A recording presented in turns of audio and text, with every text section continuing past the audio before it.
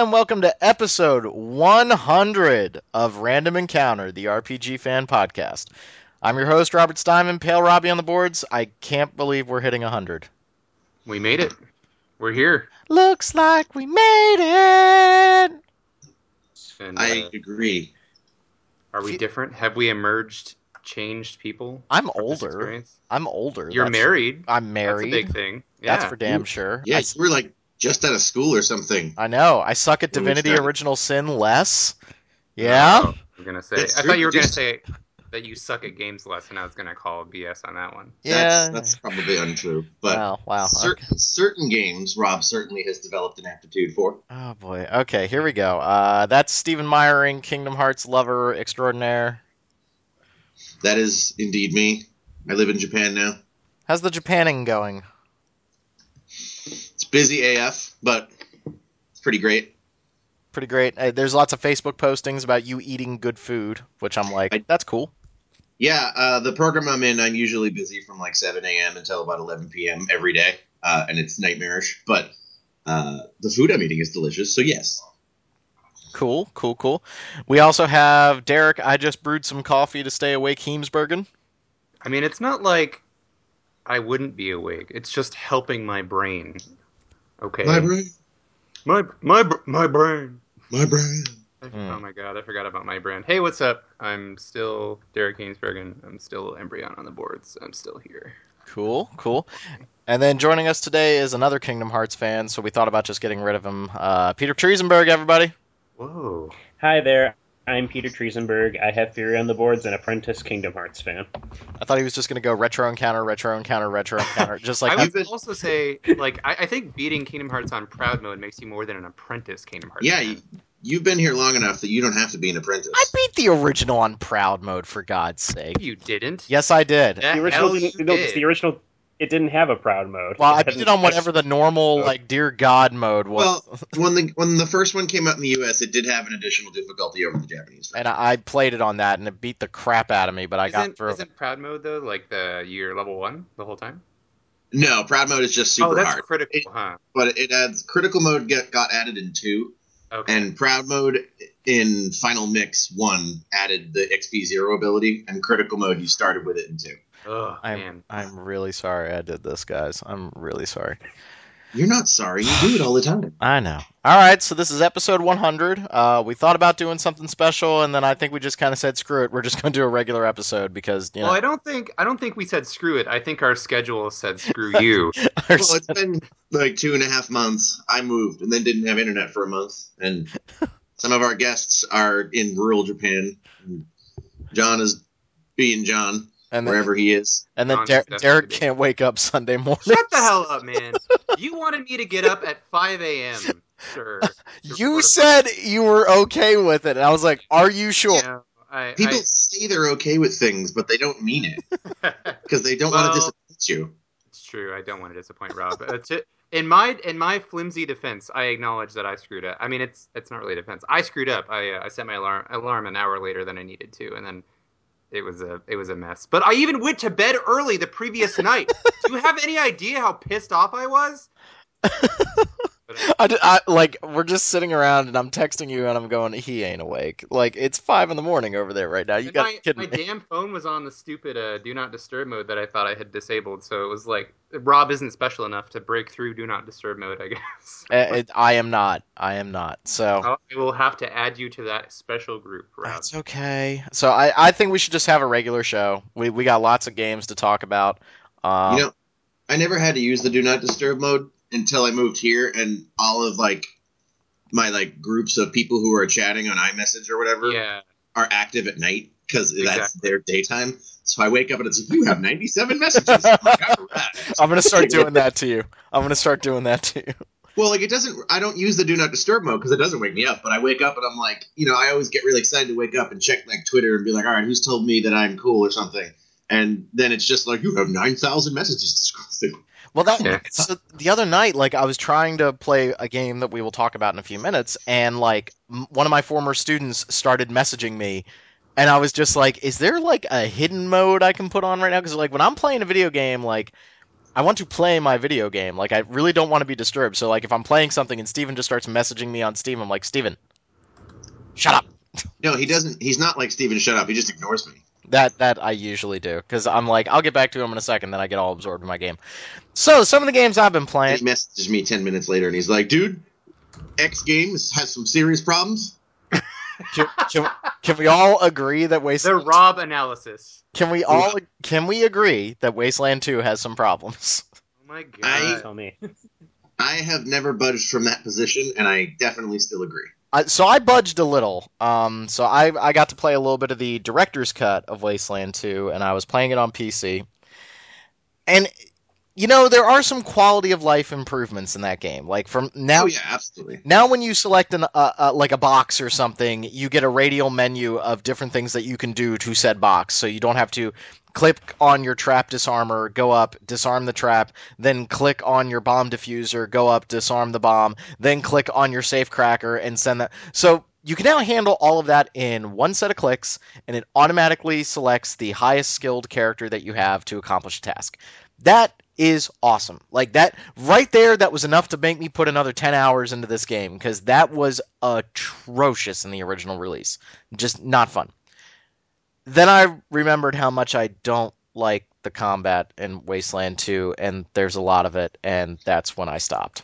I think the problem isn't that Wasteland 2 is like some bad game. I just think it's Yeah. a really specific niche game. Like, and it's weird. Like we've talked about it before. Like it's like a really traditional PC RPG, and where I think Pillars of Eternity and Divinity sort of worked to push that genre forward while still retaining the things people like about it.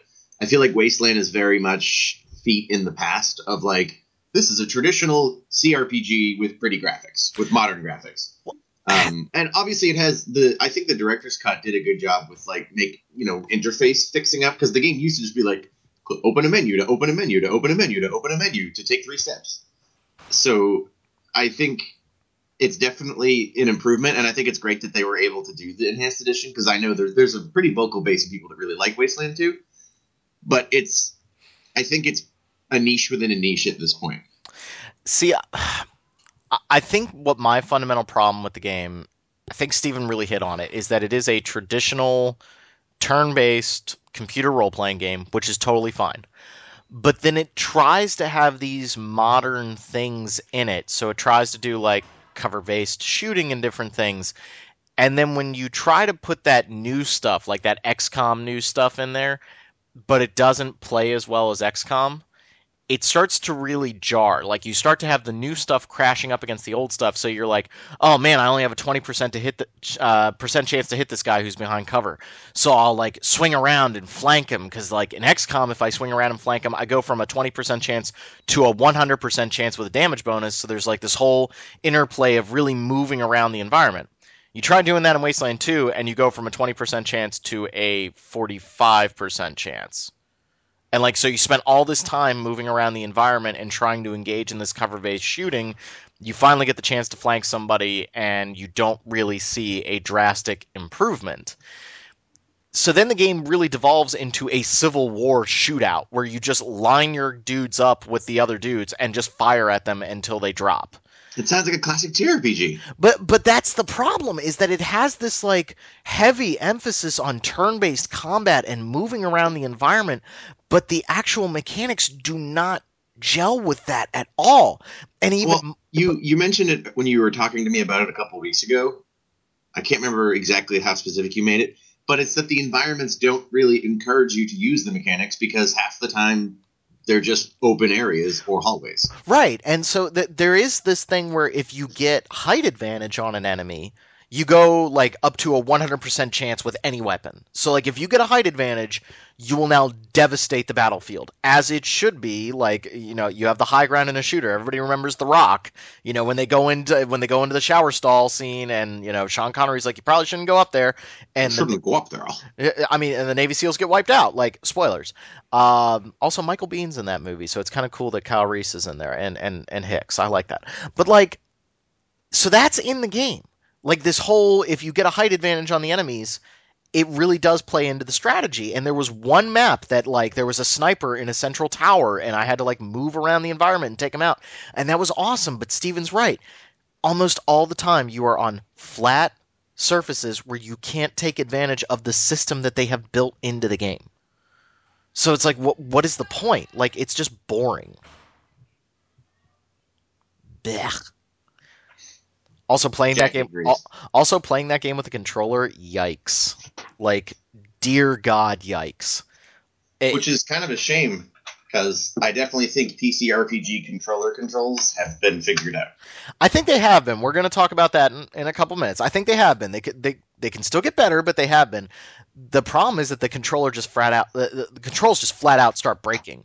Where like if you try to like move to a ladder, like the cursor just forgets where it is for 30 seconds. And you're like, that's a problem. Or even just like getting characters to stop moving. Like if you have to move characters, or you can't get into any kind of position before combat. The game is just a slog. And I said it to Derek before we started recording. Like I'd much rather there was just a book called Wasteland 2 because I love post-apocalyptic fiction. Like I actually like the world that they're establishing. I kind of like how it's strange but doesn't fall into that Fallout 1950s retro thing. I kind of think it has its own much more straight-laced post-apocalypse, which is kind of nice.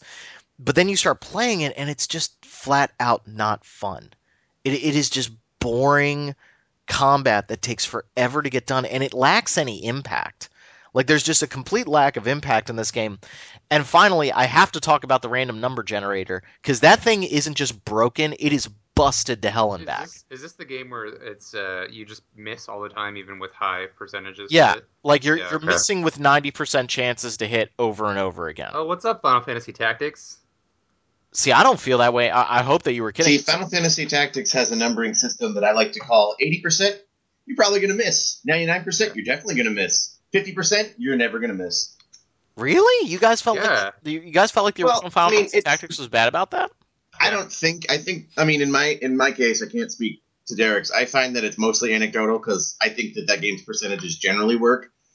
It's just it's more noticeable to me when I miss with 90% in that game. Yeah. It's been quite a while since I played it. I adore that game. I just remember that was the first time that it ever stuck out to me, like that I was playing a tactical RPG that had a percentage to hit thing, and it seeming really off all the time. Really? But yeah, it's I always felt really comfortable about that, but then I always made it a point to like, especially in melee combat, to move behind the characters so that you got like the plus to hit. So like if you fight them straight on, like you have like minuses and stuff, but if you like move around behind them and attack their back, it's almost always a 95% chance to hit. And I don't know, I didn't feel like the RNG was screwing me in that. The random number generator. I don't feel like it was screwing me in that, but Wasteland 2 it's like I fire 3 times, 2 of them are going to miss even though I have an 85 to 90% chance to hit. And that's just over and over. And this gets to a real psychological thing for me when I'm playing a game. Like this is why I stopped playing Dungeons and Dragons, is because like if I miss, I now have to wait. If I'm playing with like 4 other guys, I now have to wait 15 minutes before I do something. That's a very demoralizing. So I'm almost like, why not just make the damages on the weapons less? Like if you want to draw this combat out a little bit for God knows what reason, why make it so that you miss so constantly? Like that's a demoralizing feeling. Like I hate missing.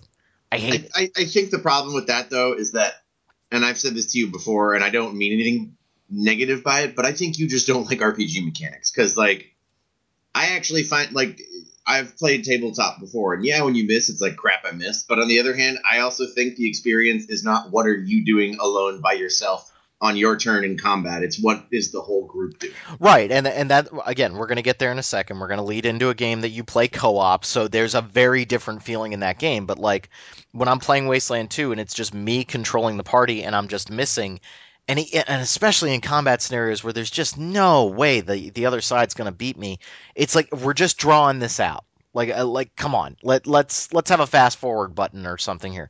But again, that the RNG in that game just feels like it's constantly screwing me. And if the mechanics that they've built up around this cover system do not seem to play well with the percentages. So you have this real conflict in there where it's better to just run up and shoot the person instead of actually trying to play it tactically. Where like XCOM would really punish you for that type of play, and I had problems with that game, but playing Wasteland 2 has made me completely reevaluate XCOM. It's like, wow, that game actually makes you feel at one with the environment and moving around and gaining advantages, whereas Wasteland 2 is just like, pfft, I don't know. I hear that. I want to like that game, and I just can't. There's a lot about that game I want to like, especially the cheeseball intro, and I say that with love in my heart. Yeah. But it's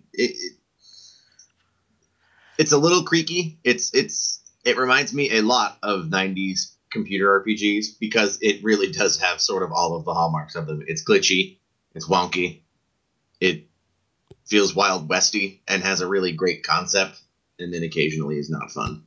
Yeah, I don't know. I guess I appreciate that developers are continuing to make those kinds of experiences for modern platforms, for modern players, but it seems like this is a case where maybe they didn't learn as much as they could have from modern game design improvements. Yeah, I mean, there's something about XCOM's combat that now, if you're going to play a cover-based, turn-based shooter, like turn-based strategy, role-playing game, whatever, you really have to bring your A game. Like, they really killed it with their game.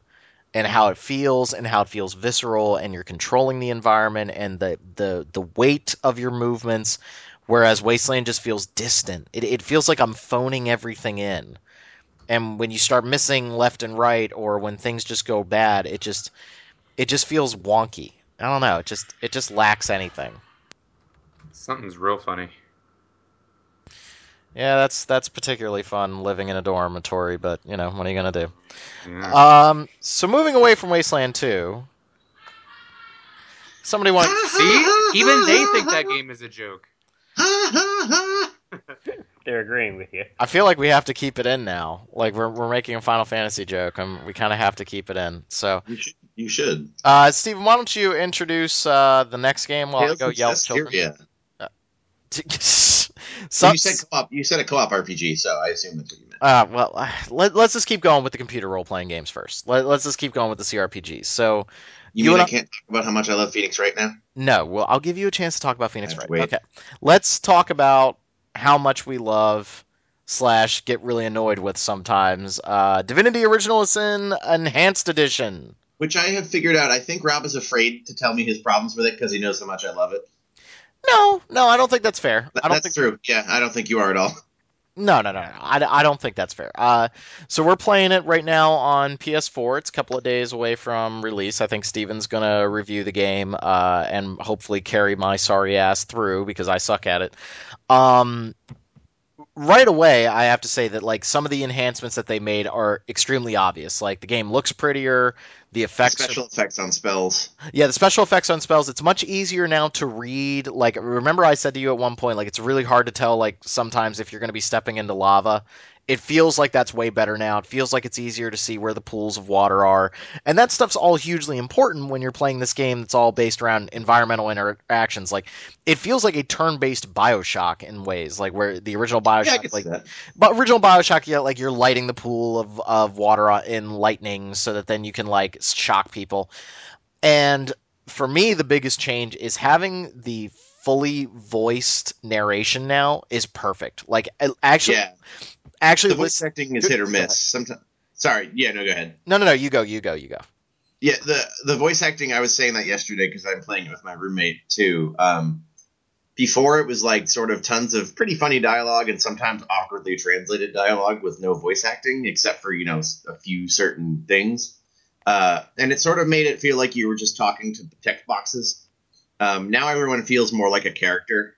Like the guy who's trying to get you into a Ponzi scheme side quest has like this hilarious voice actor who sounds like a snake oil salesman. And just he's like, I've got some great news for you. And like that's all done really well. And it has more expository dialogue in places that just helps you connect the dots. Because the beginning of the game can be a little obtuse and like, what the heck am I supposed to be doing? And how do these events relate? And they have done a better job of connecting them now. I appreciate that. They also took our recommendation, Rob, because remember when we went to see it at E3 and they didn't have a crafting menu? They're just like, yeah, it works the way it did in PC. And we were like, no, you should probably have a crafting menu. And the crafting menu they have is fantastic. I do remember the one guy was like taking notes while we were talking to him because when we sat down to see this game, like we were very honest with them. They were like, "Have you guys played the game before?" And Steven and I kind of look at each other and we're like, "Okay, here's the deal. Steven has played this game a lot and he's really good at it. I have tried to play this game. What's that?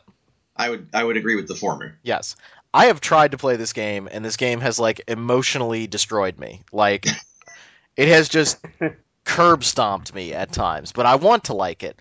And so then we start playing it, and I think, at E3 we probably could have sat there all day playing it because of how fun it is, and there is nothing else like this game in terms of RPGs, like having this classic computer style role playing game that you're playing with a buddy. Now you can play it on a couch on consoles. When you split apart, it goes split screen. Like this game is super fun, and I think that I would not be as irritated as I am with how hard it is. Because to be fair, I still think this game is really hard.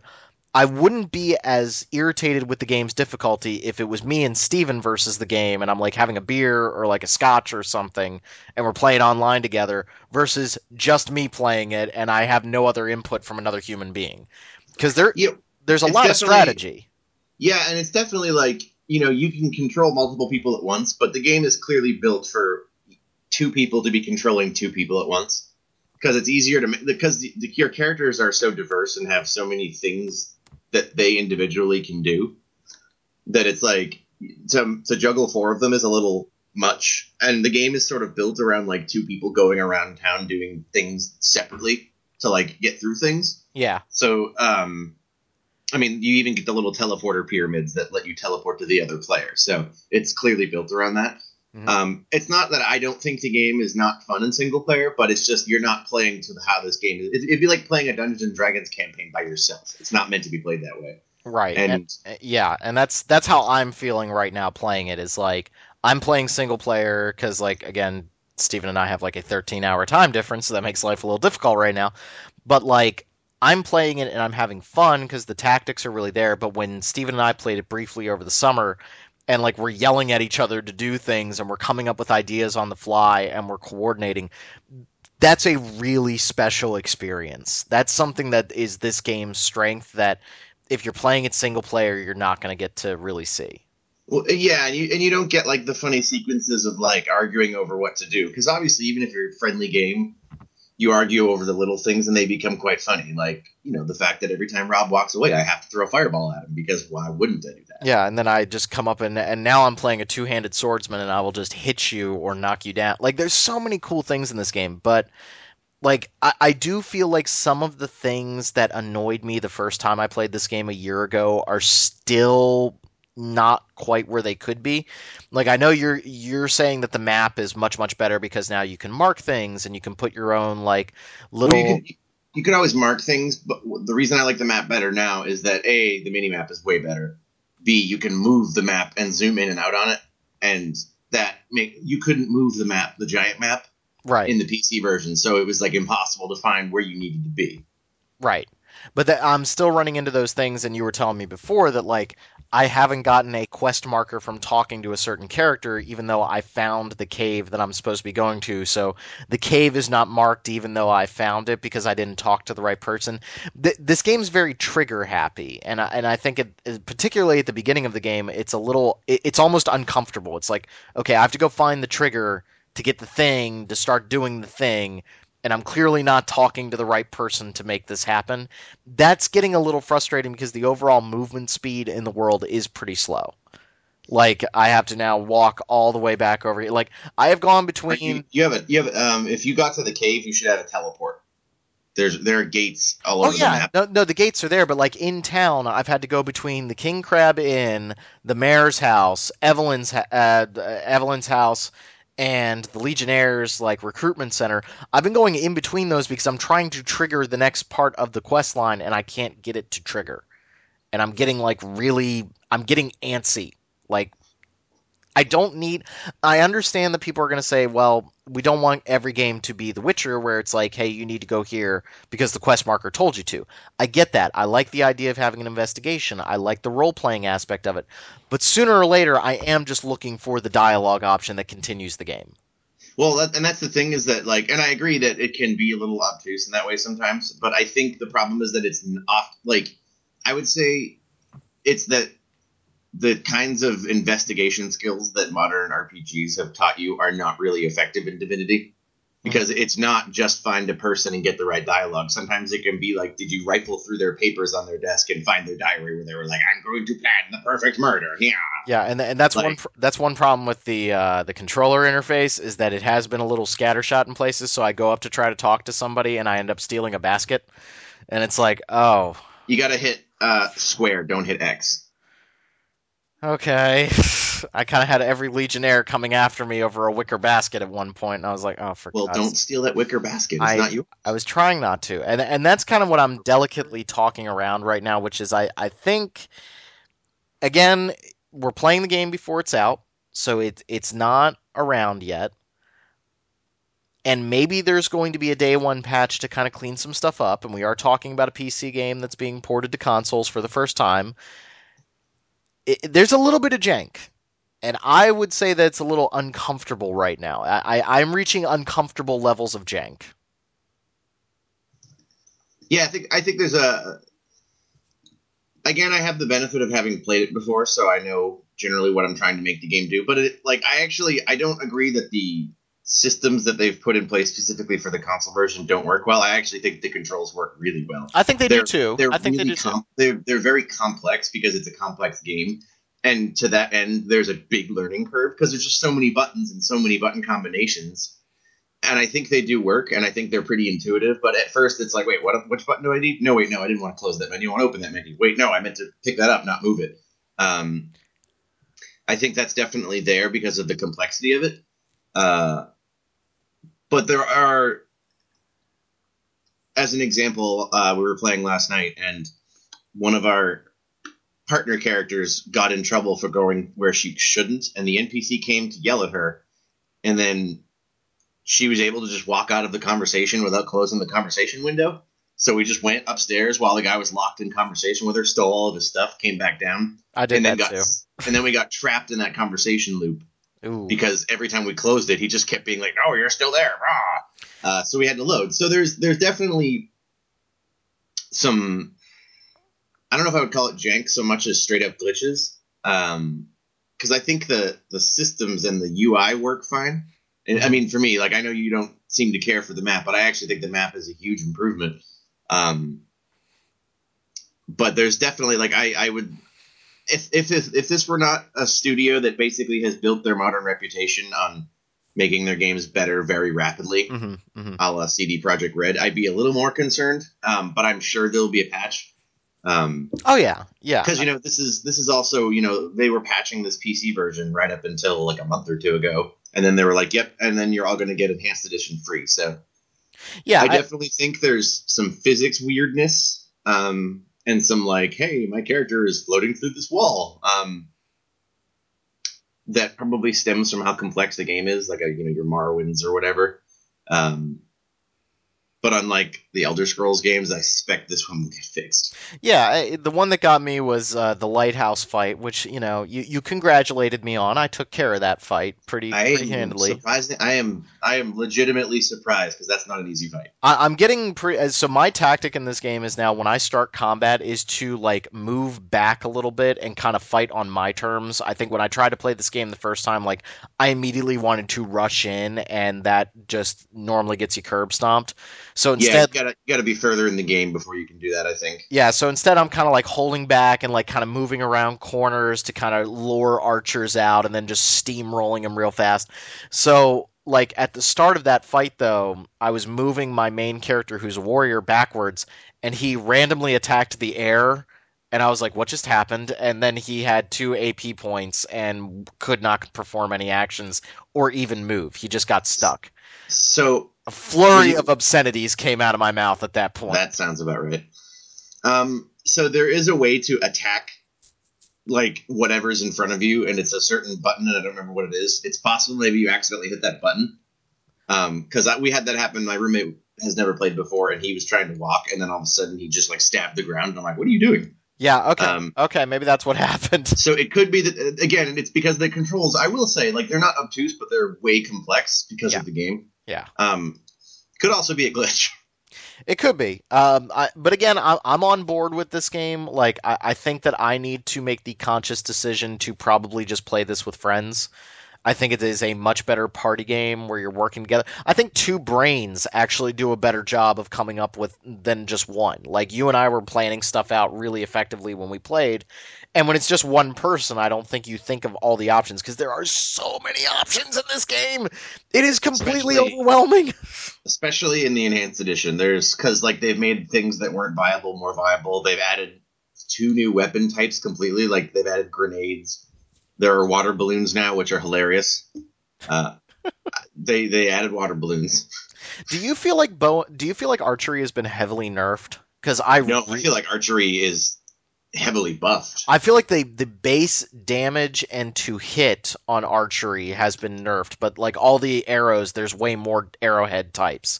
But so I am missing like we want to talk about the RNG again. Like I have never gotten it above like a 70% chance to hit on archery, no matter how far or close I am to the enemies. Baby archers do miss more often, but we, like, as an example now, we have an archer now who is literally hopping around the battlefield sniping people, and like the damage I think is reduced a little bit because they used to do a lot of damage, but they missed a lot, if I recall. Okay.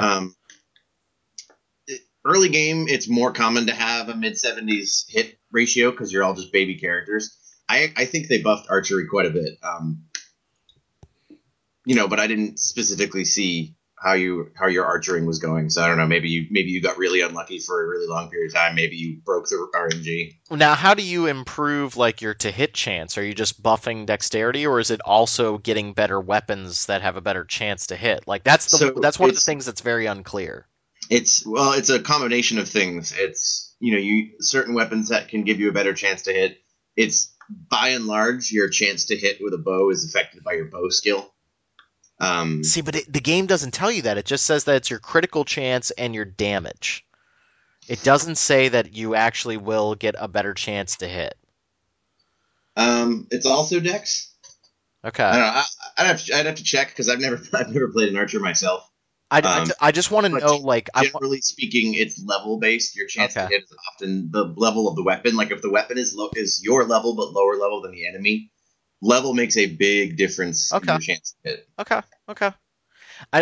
There's so many systems at play in this game, and there's the feeling of, okay, which thing do I need to improve to actually improve the thing I want to improve? Some things are clear, like, okay, increase your lockpicking skill to get better at lockpicking. That's fine, but like when it comes to damage or when it comes to like my plus to hit, it's like, should I go for archery? Should I go for expert marksman, or should I go for bows?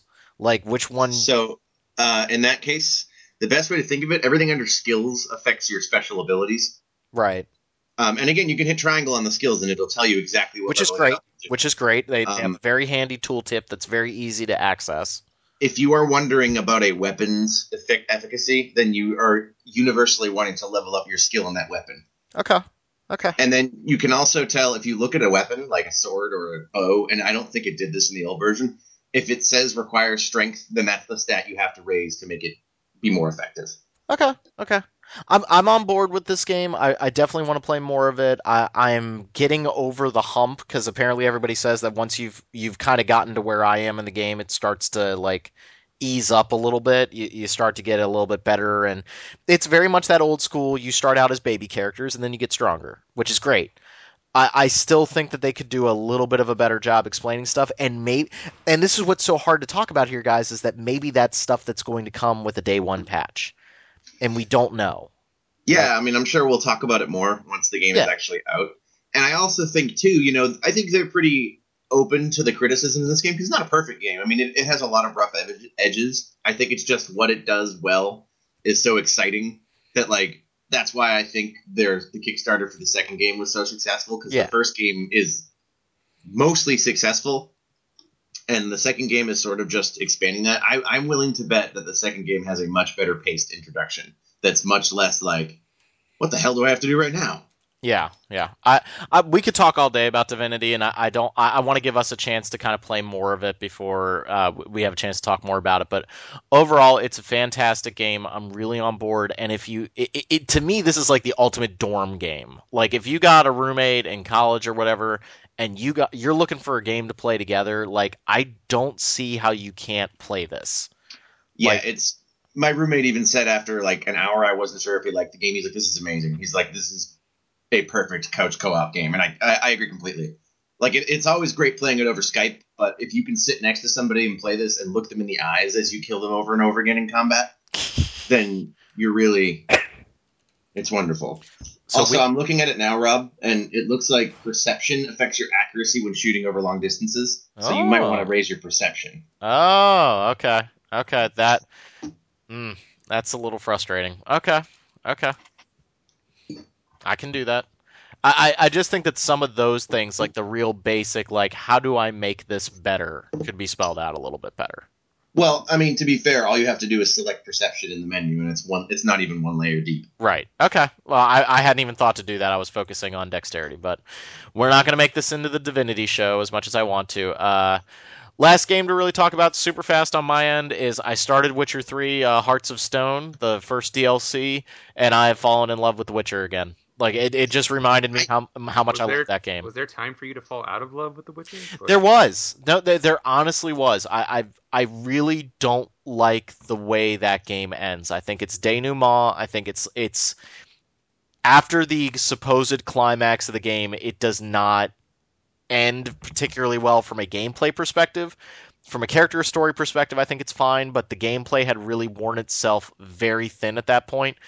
And so you kind of lost perspective on the good part of that game, which is talking to interesting characters and like following Geralt's adventures, which is the really, really fun part. And I think they really lost that in the last couple hours. And I talked about that before, but Hearts of Stone is like, it's starting a really cool mystery. It's new areas. The giant spider enemies are really creepy and kind of fun to fight.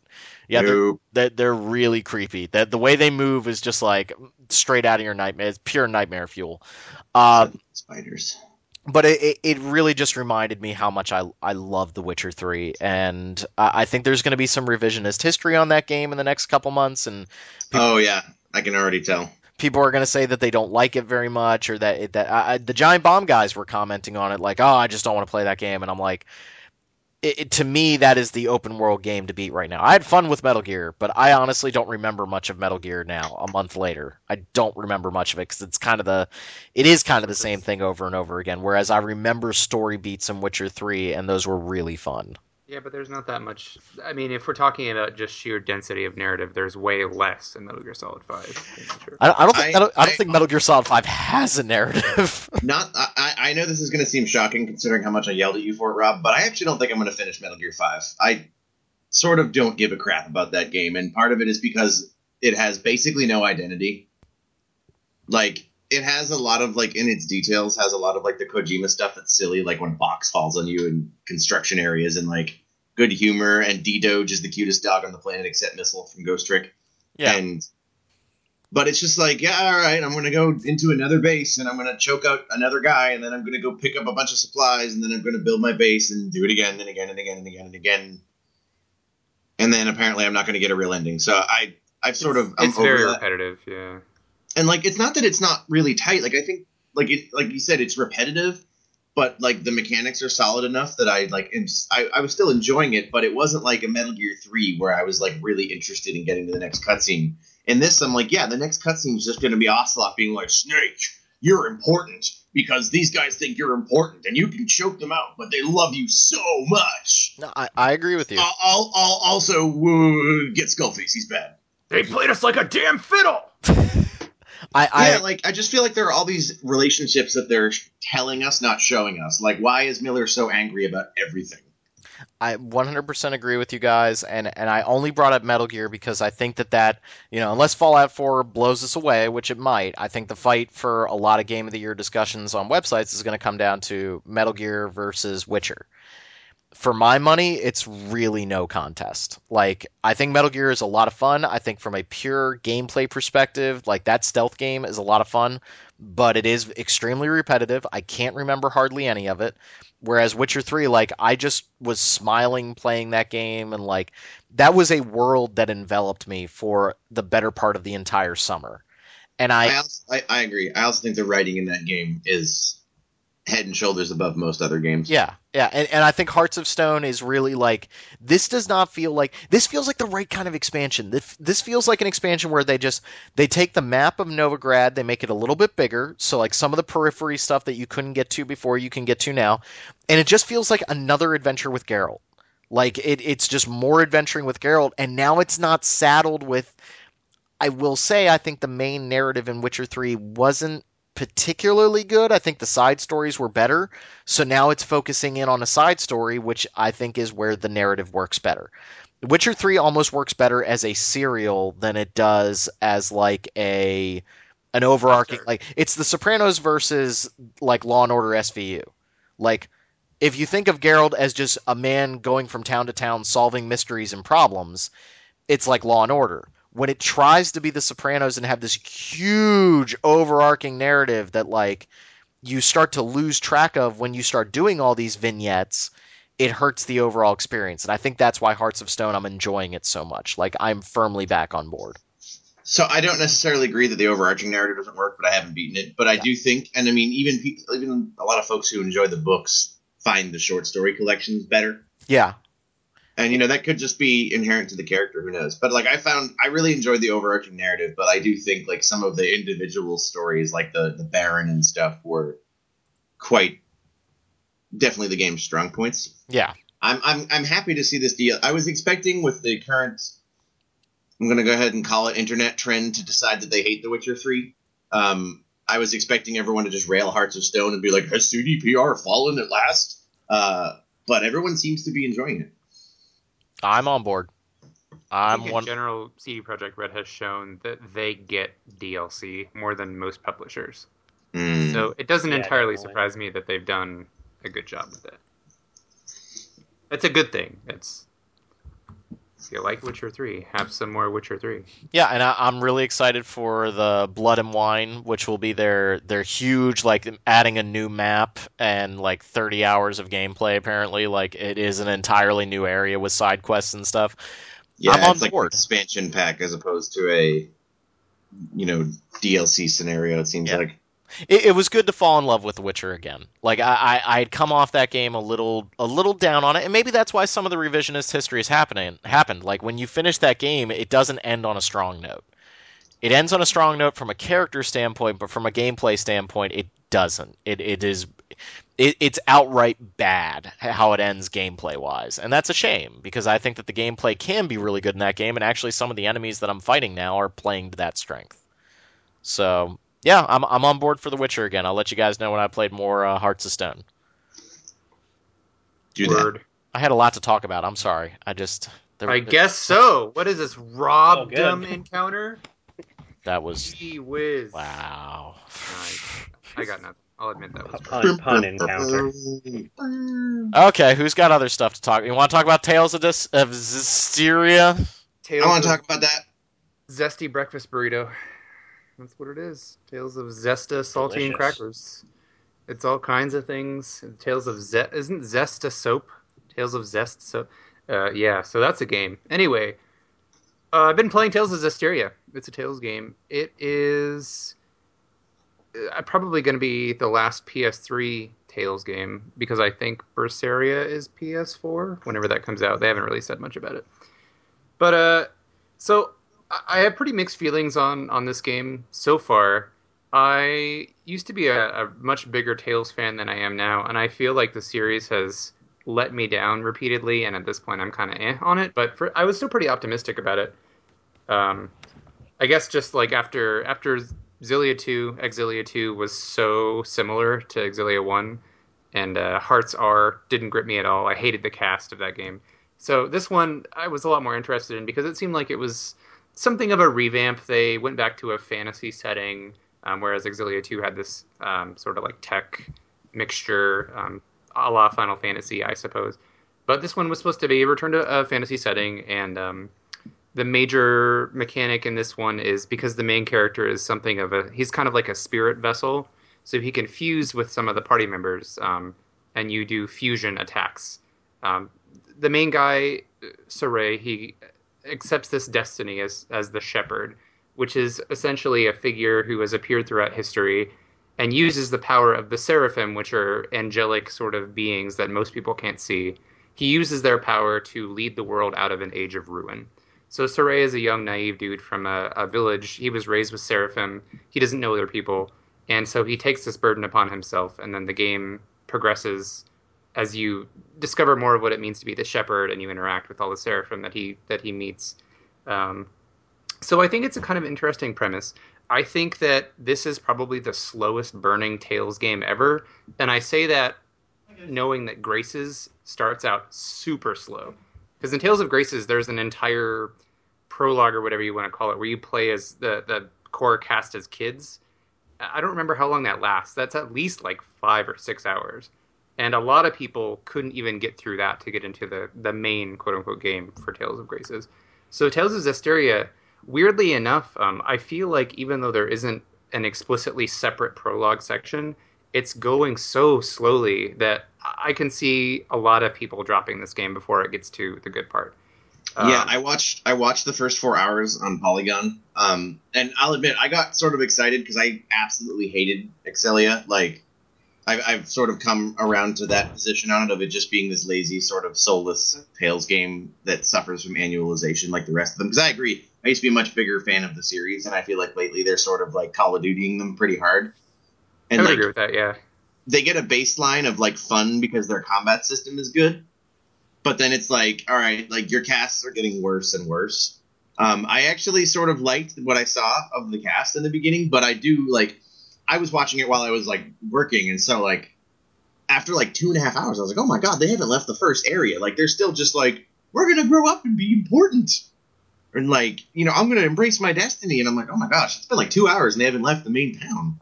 Yeah, So it's I've never played any of the Tales of games, and I was kind of and so since the new one's out, the cycle is sort of beginning again.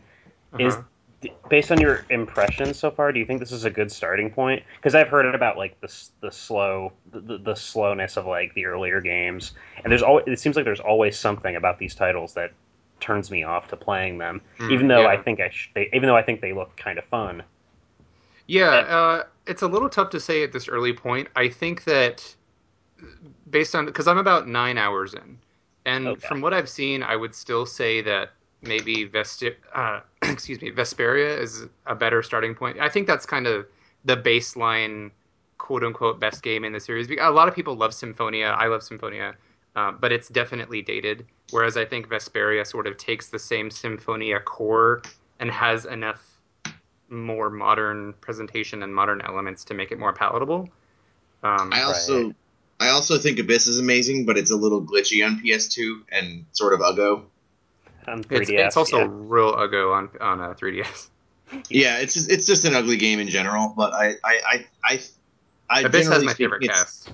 Yeah, Abyss has my absolute favorite cast, followed by Symphonia. And if I had beaten Vesperia, I'm pretty sure I'd love that one too, because there's a lot of love for Vesperia. It's sort of a shame too, because like Vesperia, I think a lot of what people liked about it was that it's sort of like the characters were not your traditional like Yoko Ganbare, like shonen JRPG protagonist. Like Yuri is sort of like a dark and brooding dude, but not in like the Cloud way, but in the like a pragmatist kind of way. Mm-hmm. It's just a shame that it's impossible to play Vesperia the way you should. Xbox 360. I still wish we'd gotten the PS3 version. I would have played it.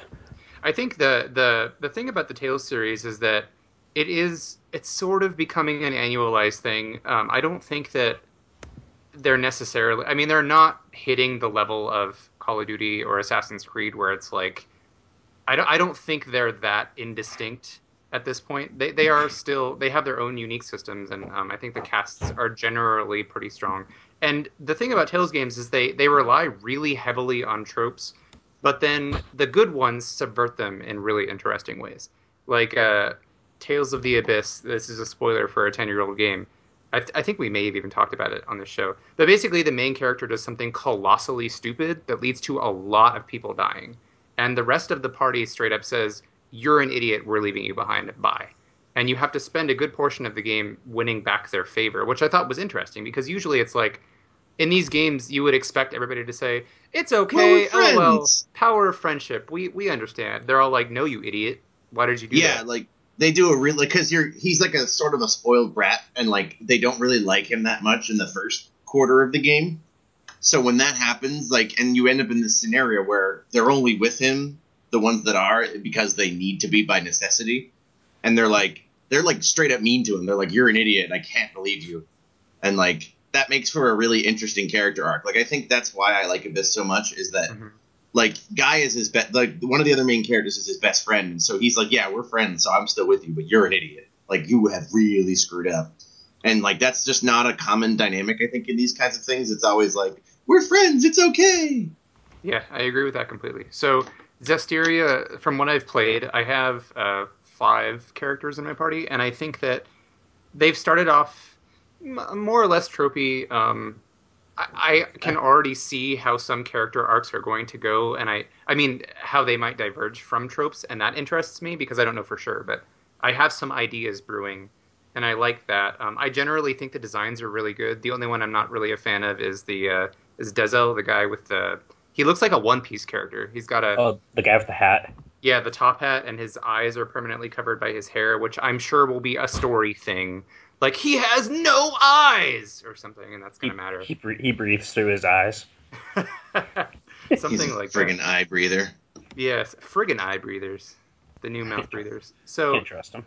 no, you can't. So I think Zestiria, it's off to a really slow start, but I see it getting better as it goes, which is, a positive and a negative. I mean, at least it's not getting worse or stagnating. But the combat system, because that main mechanic is armonization, that's what they call it, combining with the other Seraph characters. Um, you have a considerable chunk of the game, probably the first 4 hours, where you can't access that yet. And so the battle system feels incredibly limited. It's like you can't even tell what's going, like what the strategy is. And this game does not have MP whatsoever. Like they completely eliminated that. It is all just HP and I think they call it CC again. I forget. If you ever played Tales of Graces, you know that game basically had like a system wherein you could execute attacks as long as you had CC points, and then once you went to zero, you Yeah, had to that's kind like of stop. that's like the Tales of Destiny remake too. Yeah, so you'd have to like back off a second or guard or whatever and wait for your CC to refill, and then you could continue your assault. This is a similar thing, but it feels weirdly limited, and it doesn't feel incredibly strategic in the beginning because you have your 2 different kinds of attacks. Like you have your standard attacks and then your special arts. And the special arts aren't costing MP. They're just sort of like you just throw them in your combos wherever you want to. So it's kind of like, all right, well, I don't understand what the strategic advantages of using those. Now, I mean, now I know that there's a rock paper scissors system in place wherein like I forget how it is. I think it's like normal attacks beat spells beat arts, and then arts beat whatever. I'm all turned around, but there is definitely like a triangular power dynamic happening with those. So there's the battle system itself is okay so far, especially as it's opening up for me.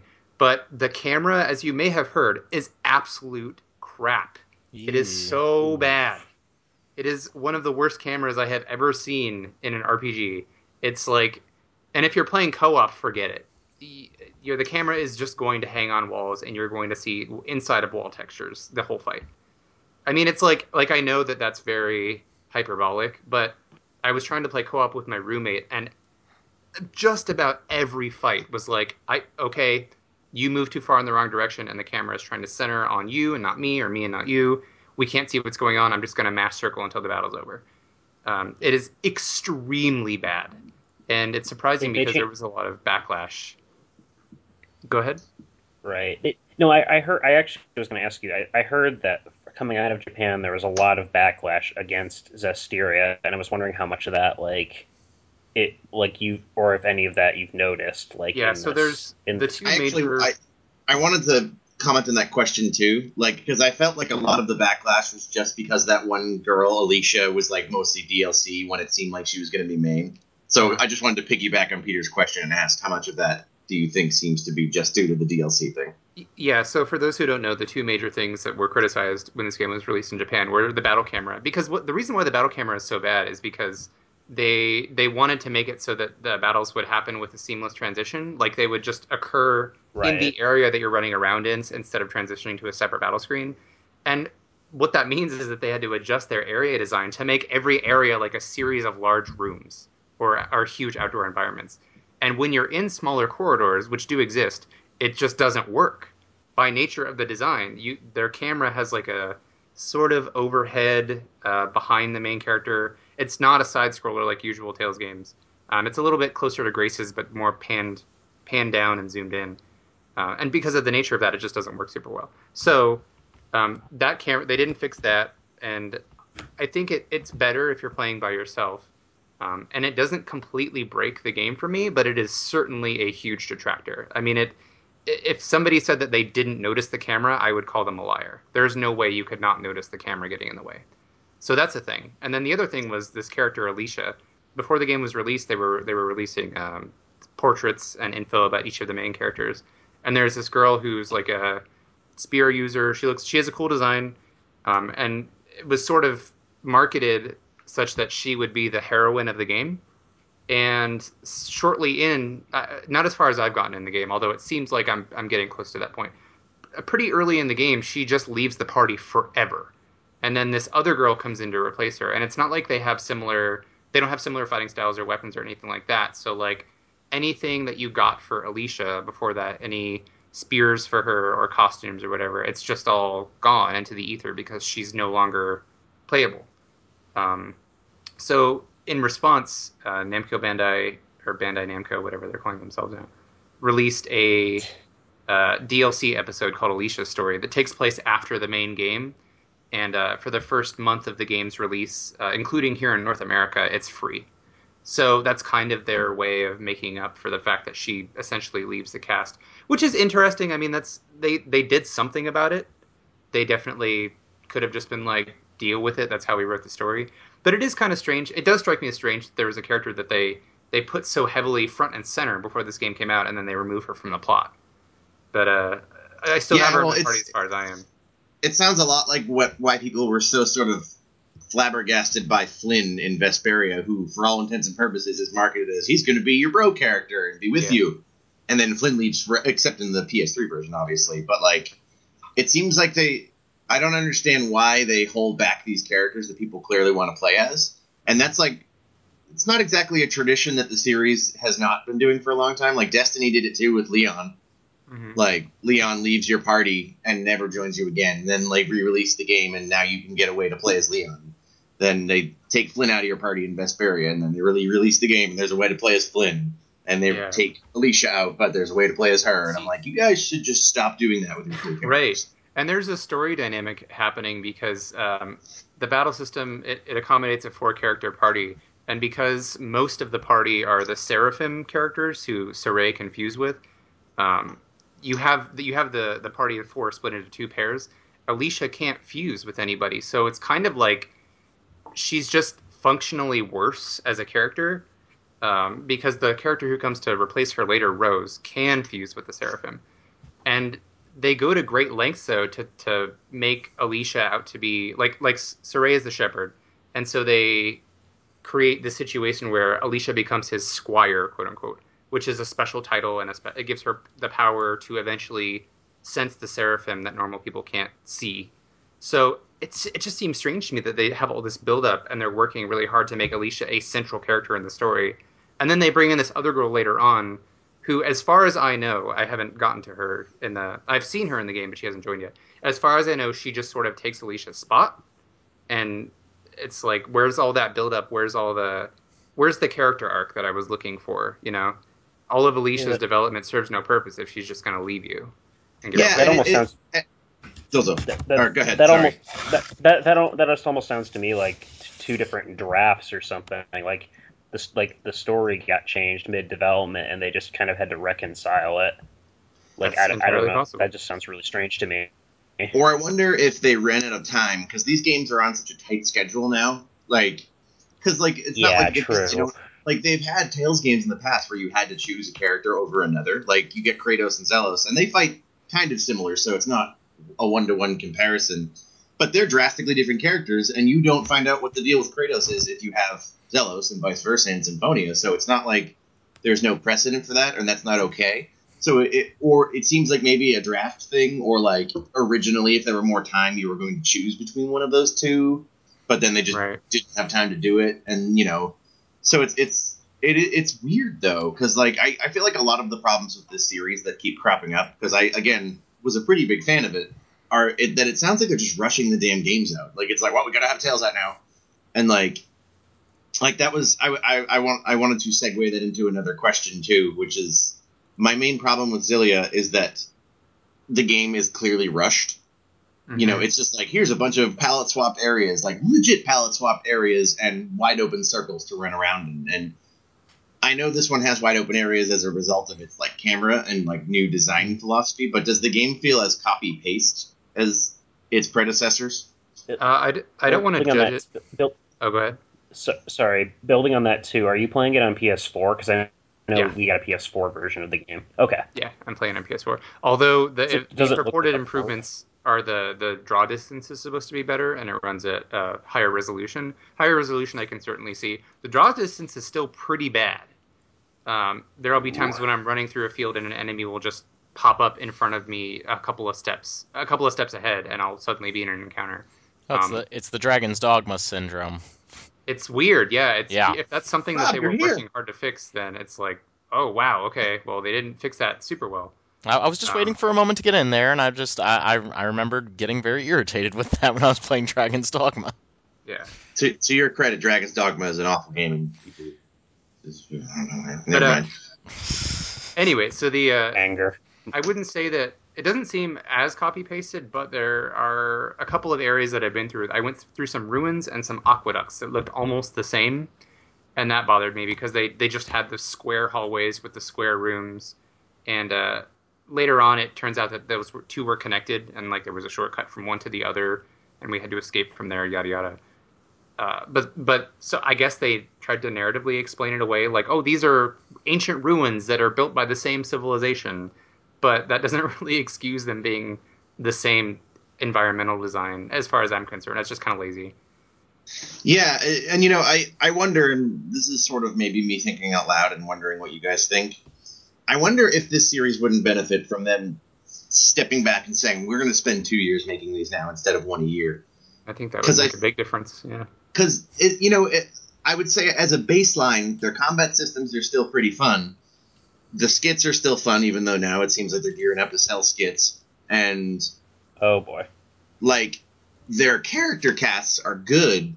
It just seems like the main problems are coming from the fact that everything in terms of areas and dungeons now is slowly becoming this sort of formulaic, like afterthought. Like it's sort of like it's like symptomatic of what I have. My problem with a lot of mobile games is that like there's no thought put into the world you're in. It's just make it look pretty and make everything hallways. Yeah, they've talked about the narrative background of the world to an extent. Like, oh, there's some force called Malevolence, and it's evil, and it's the Shepherd's job to quell the malevolence.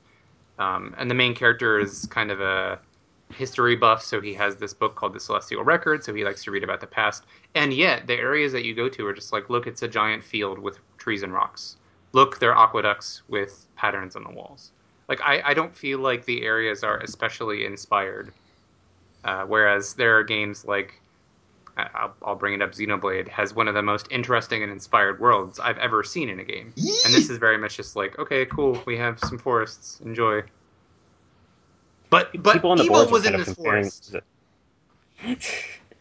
People on the boards were kind of comparing Zestiria to Xenoblade, in that like Xenoblade was able to accomplish so much more on much weaker hardware. Yeah, I don't want to come off super harsh either. I think that Zestiria is not a terrible game. It's a super slow burn, though, is all I'm really trying to get at. But go ahead.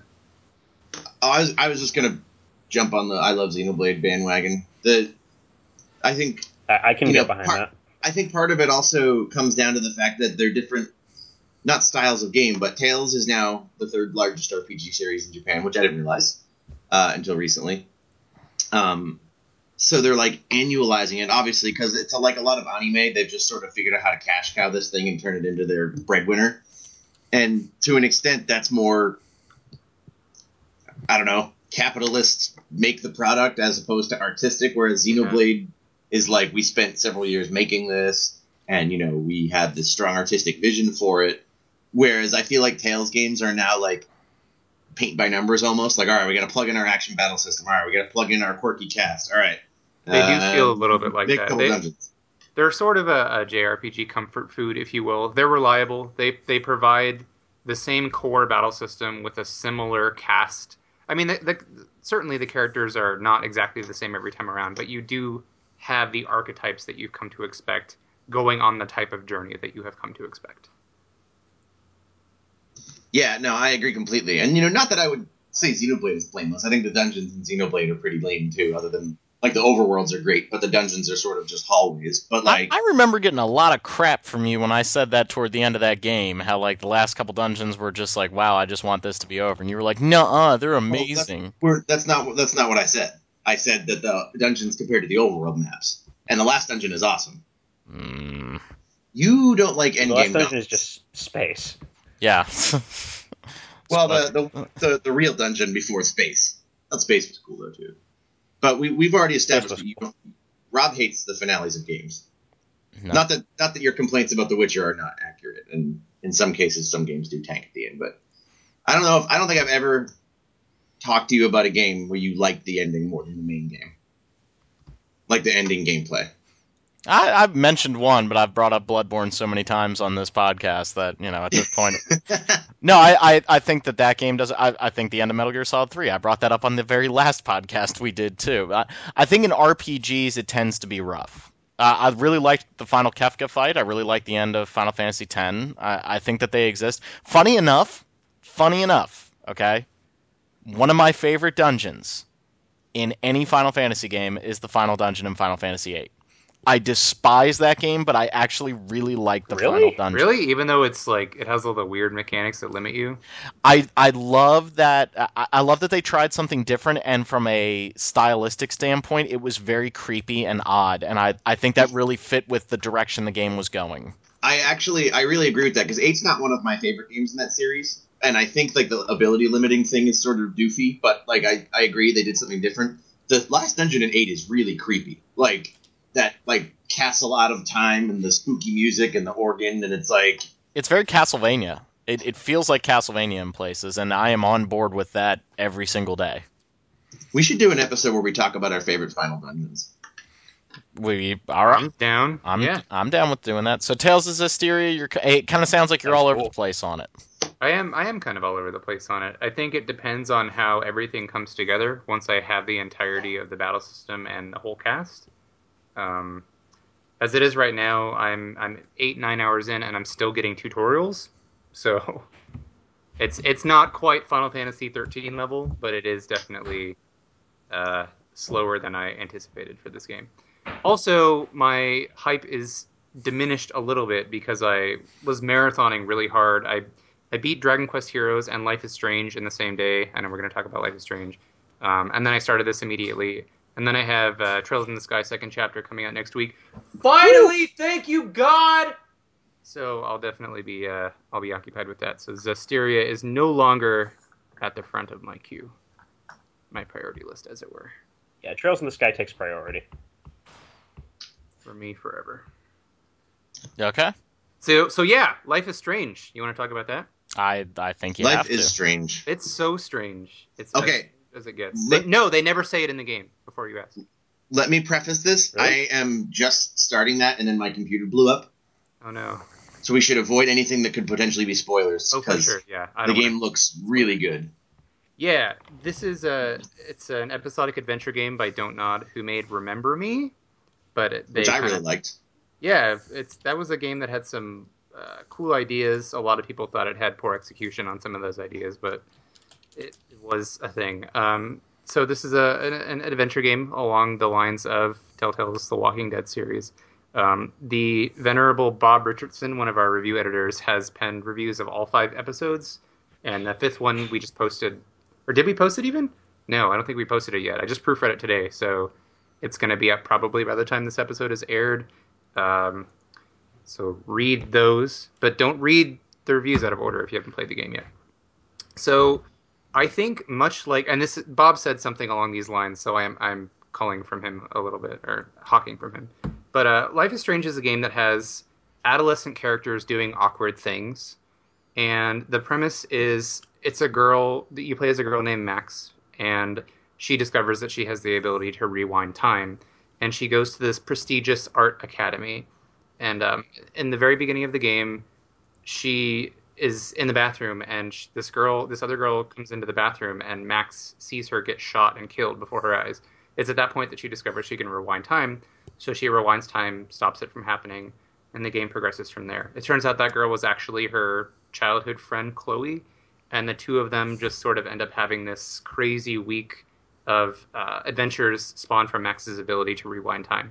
Turns out there's a lot of dark stuff happening behind the scenes at this academy that Max goes to, and that's all I'll really say in the interest of avoiding spoilers. So it's a game featuring adolescent girls, adolescents in general, because you interact with the other characters at the school. And the script is occasionally very awkward, but so are the people that it's representing.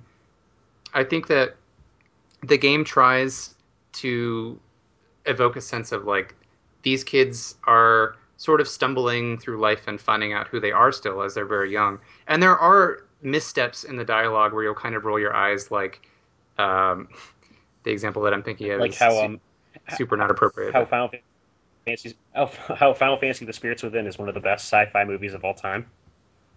That was a line in the game. Oh yeah, she does say that. Wow. If you investigate a TV, she says there's a part where she's like, "I love Final Fantasy: The Spirits Within. I don't care what anybody says." That's subtle, Square Enix. I thought you were going to say Advent Children. Yikes. There's a part like where these two girls are arguing, and one of them says, "Go F your selfie," because she likes to take selfies. So instead of F yourself, F your selfie. It's like grown. People say that? No, I'm like, that was more of a general. That's a thing. Just commenting. I thought you were saying if I heard. No, if I heard somebody say that in real life, I would probably back away really slowly and leave. Yeah. So I think the script stumbles, but it sort of makes sense that it would stumble. I'm not saying that all of that is intentional, all that awkwardness, but it really just kind of fits in with the general feel of the game. It's hard for me to talk about it without going into detail and giving spoilers, just because I've played through all 5 episodes, and the 5th one is very fresh in my mind. But it plays with player choice. It's like a Telltale game in that your choices may not always lead to consequences that you would expect. However, they do give you opportunities to say, they'll say, like, Max will muse to herself, maybe I shouldn't have made that decision. Should I rewind and fix it? And rewinding and fixing it doesn't necessarily make it better, because she's going to express concern about the other choice too. You just really have to think about how you want to handle stuff. I will say that it does, like in episode 5, many of your choices are represented in some way. So it's not as if everything you do is completely arbitrary, and by the time you get to episode 5, it has forgotten all of those things. But the very end of the game, there is a final ending choice, and you will have that choice regardless of what small details you have opted, or what decisions you made along the way. Like, the ending is just one of 2 endings. So what you get out of that, it depends on how committed you are, or rather how invested you are in the journey rather than the conclusion.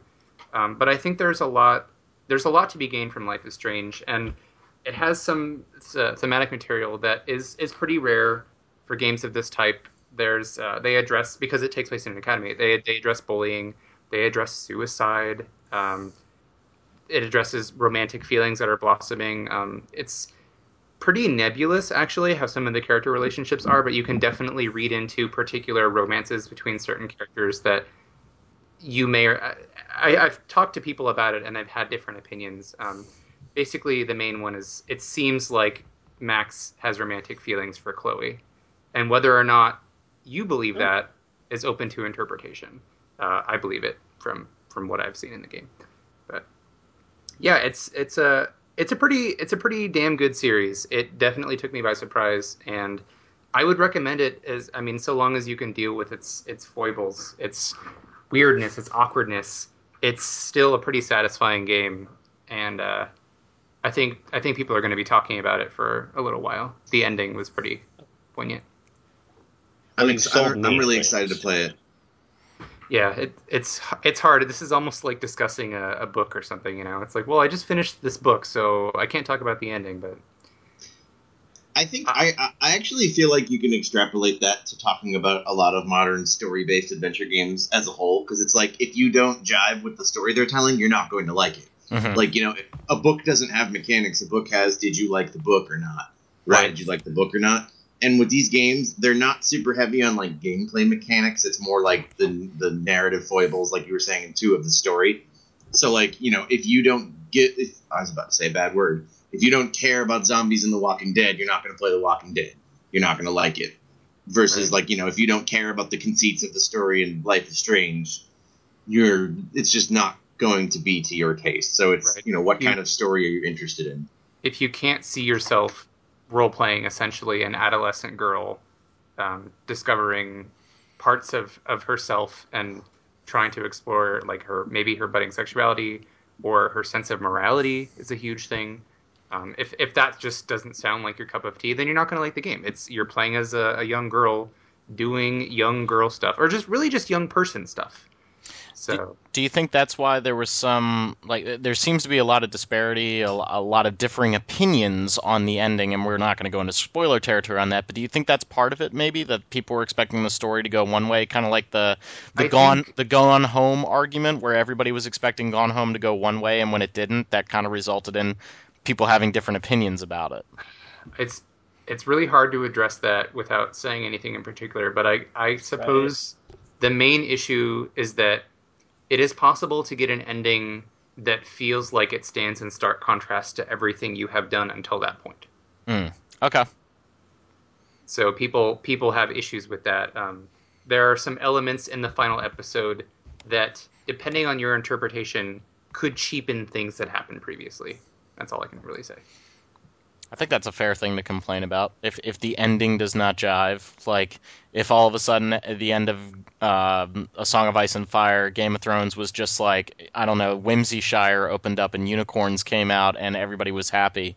Yeah, but what my counter argument to the people saying that Life is Strange has an ending that invalidates everything that came before is that it may invalidate some story beats, or like some actual tangible things that happened to the people in the town, or in the game, but it doesn't necessarily invalidate the experience that Max has, because she still reacted to things and still has those feelings. It's still a suitable ending, even if it's not an ending that you may like. It's still a suitable ending to the story. I think that you have an option that will satisfy you in one way or the other, as far as I'm concerned.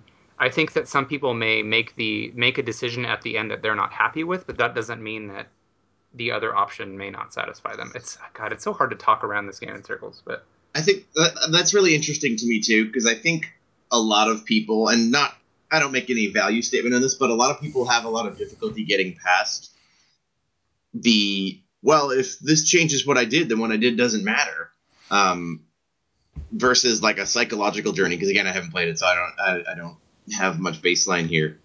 But I think a lot of people want an ending where they want the Back to the Future Part 1 ending, where Marty shows up, everything he did has had a tangible effect on making his family better. Now he has a cool truck, and now he has self-confidence. They want that tangible ending versus what if he showed back up and his family was the same, but he himself had grown? Yes. I don't know.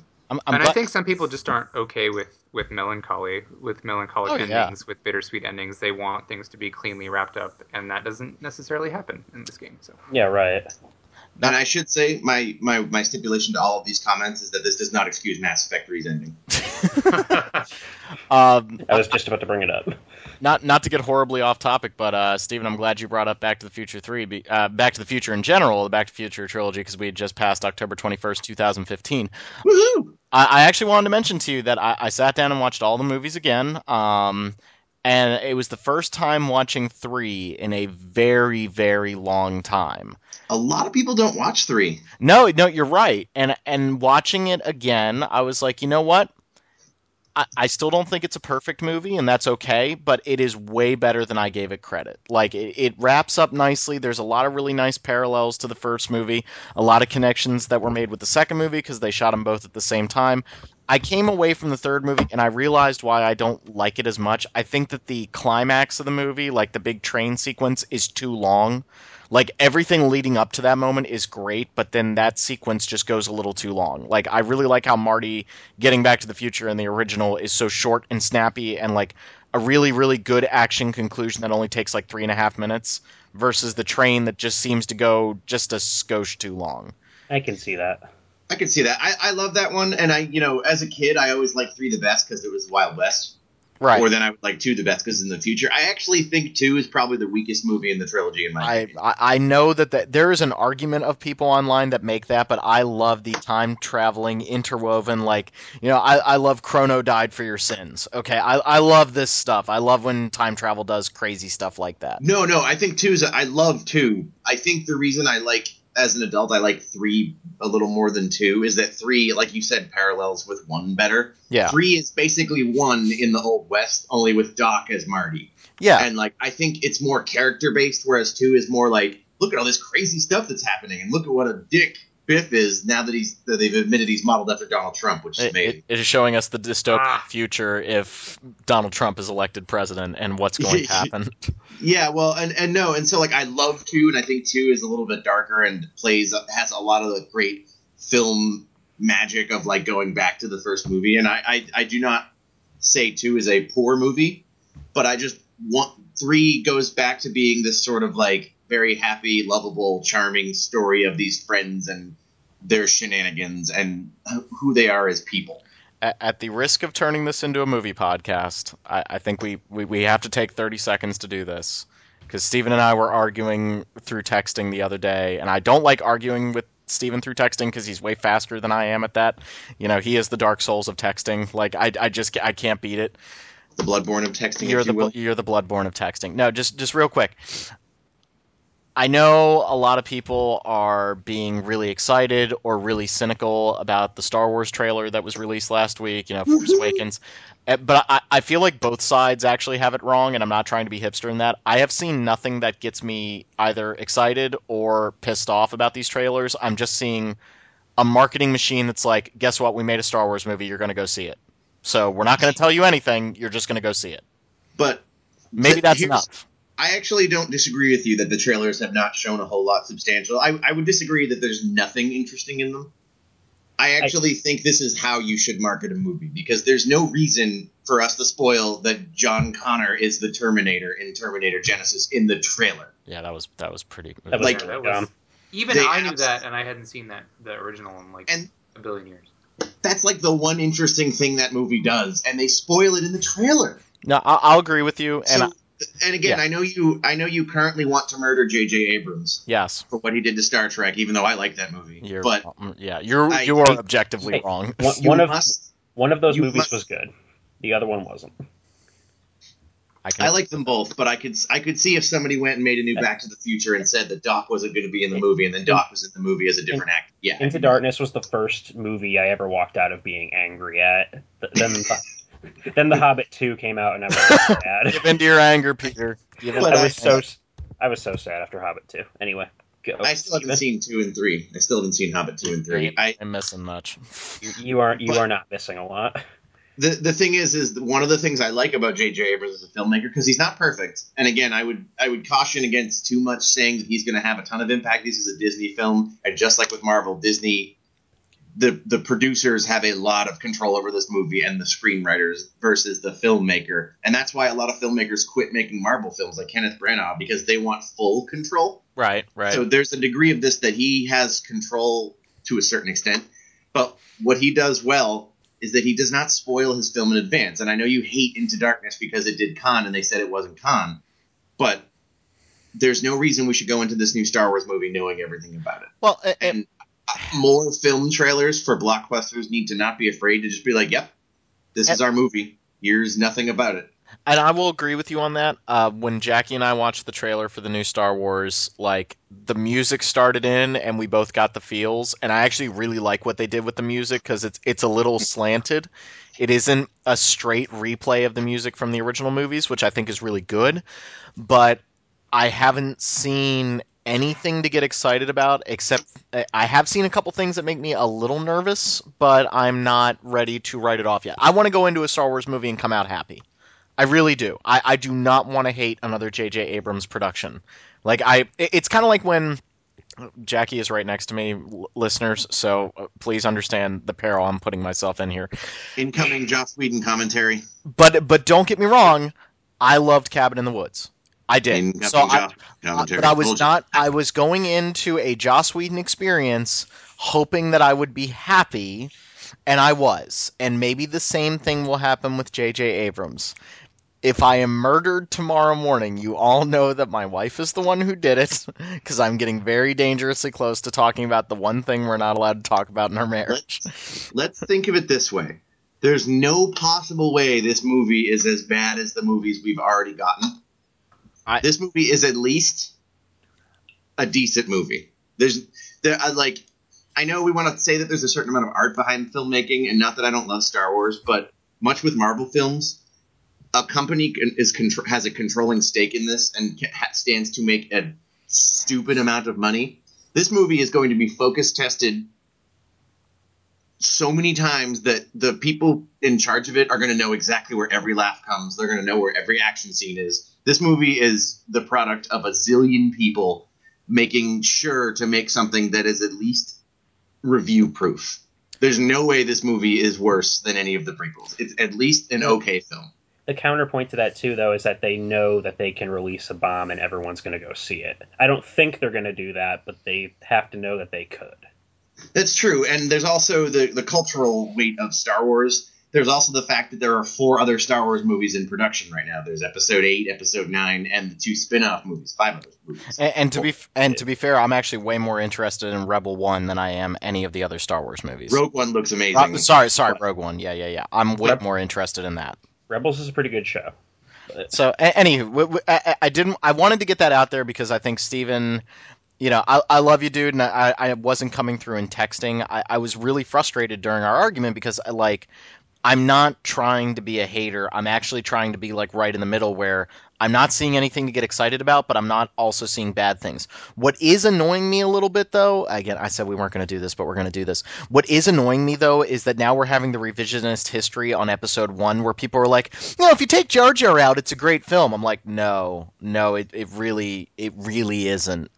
Jar Jar is the least of the problems in Episode 1. When I saw Episode 1 as a kid, I enjoyed it. And then it was only later that I was like, oh, wait, this is... Yeah.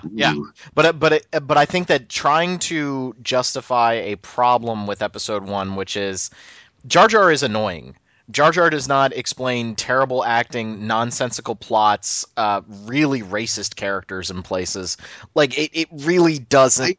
It doesn't explain everything. I wouldn't go so far as to say terrible acting, because you could argue that most of the originals have some pretty wonky acting. I think it comes down to bad direction and bad writing. Because Natalie Portman is not a bad actress. Ewan McGregor is not a bad actor. Neither is Qui-Gon Jinn. Liam Neeson. And Qui-Gon Jinn. I prefer to call him that. It makes me feel good. But, okay. You have it. A lot of it had to do, and if you watch the making of these films, it's clear that everybody other than Lucas involved with it was like, oh my God, this is going to be a bomb. Yep. Okay. Moving on. I just want to get the Star Wars thing out there. I felt like Steven and I needed to clear the air there. So, speaking of relevant news topics, Steven, you want to talk about a 10-year-old game franchise real quick? I think it's actually older than 10 years old. Oh, dear Christ. We got them 10 years ago. Yeah, so in between the massive number of months since I was last on the show, I downloaded the Phoenix Wright trilogy, and since I didn't have internet for my first month here, I beat the first 3 Phoenix Wrights, and I beat Ghost Trick, and I am now halfway through Apollo Justice. And I just want to join the crowd of people who love Phoenix Wright because it's amazing and Maya's amazing and so is Pearly and the music is good and the story is I awesome. really like Phoenix Wright as well. I think going from the first Miles Edgeworth game, that was my first exposure to the series, to Phoenix Wright 1, which has a really like hardline fail state. That was a little jarring, but I still really liked it. Phoenix Wright 1 does not have a hardline fail state. Phoenix Wright 2 does, and Oh, only in the really? final case. Yeah. Really? Oh, okay. You I can't felt like I fail. could fail in 1. You cannot fail anywhere except for one particular case in 2, and Really? they make it very obvious. Yeah, you can never get locked out of progression. You mean in 1? In 1, 2, and 3. Oh, okay. I really, because I felt like if you make too many wrong moves, like you fail. Correct? Well, you fail in court, but you can just save and load. Right, but that's what I mean. Okay, so we have different definitions of a hard fail state. No, what I mean is that I felt like Miles Edgeworth was a little bit more like lax with that, like it let you make more mistakes, whereas I always had like this. There was a little bit of tension with Ace Attorney, like I'm going to make a mistake and I can only make so many of these. There was a little bit of tension there, but I love the story. So in the first one, you have a certain number of strikes, and then from the second one on, you have a meter. Right. And depending on how big your screw up is, but you can literally just it's adventure game, so you save your game, and if you make a mistake, you just load. Yeah. But you can make a certain number of mistakes. Yeah. When you said fail state, I thought you meant like you picked the wrong item and you can't possibly win now. No, that doesn't happen. How are you playing this trilogy? Was there a re-release on DS? I can't remember. They did an HD release on iOS, and then they released that on the 3DS, and so I just downloaded it digitally. Okay. This is a series that some of the cases are not as good as others, but the characters are I just want to give them all hugs, and I love them. The writing is really charming. There's a lot of dissonance between the fact that the localization is trying to tell you they're not in Japan when they clearly are. Yeah. And it gets Eat your hamburgers, Apollo. It gets especially noticeable when there are characters who are clearly Japanese wearing Japanese things, and they're like, look at this guy who thinks he's in Japan. And it's like, because he is. Like, there are things that are visually Japanese, and they're like, oh, a quirky Japanese guy. It's like, you mean a quirky guy who's like every other man here? But it's just such a... They understand pace so well, and they get... It's just... I can't say enough about the fact that this is a game where, yes, there are rough patches, particularly in 2. 2 is probably the weakest of the original trilogy. And then 3 is just this nonstop barrel of awesome. They get excitement and adrenaline pumping moments really well. The music is great. It's a really fun. It's because at first I always thought they were like adventure games in that they are like courtroom, solve these weird puzzles. They're visual novels where you have to use items, and that's that thinking of it that way. Like they're basically just really great visual novels. Phoenix himself is a really fun character. His partner, Maya, is sort of annoying at first, and I was like, oh, I don't know if I like her. And then I realized by the end of 3 that I was legit, as in love with her as the narrative wanted me to be. Mm-hmm. And, all of the side characters, like Detective Gumshoe, who might be the coolest character ever. My God, I love Gumshoe so much. He's like chronically wrong, but he's always got your back, even when he says he doesn't, and he always shows up at the last minute and saves the day for you. He's like, I got the right evidence. I feel like he's the Scrappy Doo of the Ace Attorney series, and I just can't stand him. Really? You only played the first one, right? Yeah. And then so I haven't played Edgeworth. Edgeworth, I've been told, is sort of zero sum and not that great. The first one, I've heard the second one is good. We didn't get the second one, did we? We didn't, Nope. But you can totally play it in English if you really want to. Okay. But no, Gumshoe is great, and he has his theme music. They understand characterization so well in those games.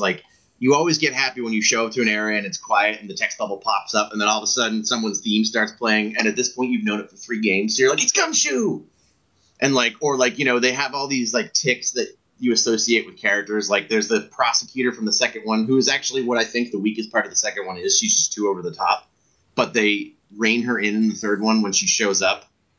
And you hear there's a sound effect. She uses a whip a lot, and it's sort of obnoxious in 2 because it's just way overused. Mm-hmm. But then in 3, you don't know she's coming, and all of a sudden you go, whoosh, and you're like, oh my God! They really get character well in those games, and the final case in every game is without exception awesome.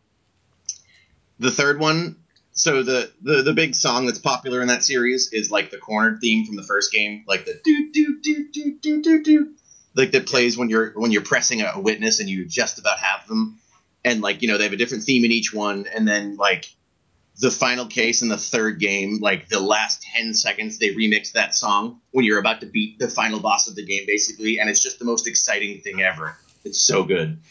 How long did it take you to go through all of them? Because I have been meaning to go back and do that. They're not super long. And you can use a spoiler-free guide, and I don't not advocate. Normally, I wouldn't advocate for that, but there are some occasions where it's just like, all right, I have 30 pieces of evidence. What the hell do you want me to do?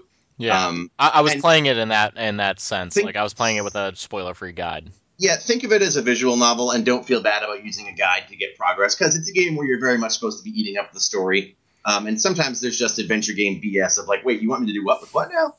I don't think it hurts the experience too much to have someone tell you, no, press on this statement or do that. I would say probably each game was about maybe 7 or 8 hours. That's not bad. At most. I probably got through the third game fastest because the third game is so good. The first one, I was learning the series, so it probably took me maybe 8 or 9 hours. The second game took the longest because it's the one that's I would say probably the most obtuse in certain parts, and it has probably the weakest case in the original trilogy. And then the third game goes by really fast because it's so good. Because 4 of the 5 cases are related in some fashion. I've been trying to get everyone to play them that hasn't played them. They're fantastic. Don't go into it expecting an accurate portrayal of the law. I don't think anybody was doing that, honestly. Well, I went in thinking it was like, oh yeah, it's accurate portrayal of the law, and then all of a sudden someone shows up at the last second and is like, no, I have evidence that proves it wrong, and I'm like, that's not how courts work. Were you expecting it to be like Benson and Stabler, just like kicking a door and just No, I was expecting them to be like, here are these rules of law that are realistic. Like they have rules and they follow them, but they're not the real rules of law. But they're super fun. I think you would probably enjoy them. I mean, I don't know. Maybe, maybe not. I really like the first one. I like Miles Edgeworth. So I just think that...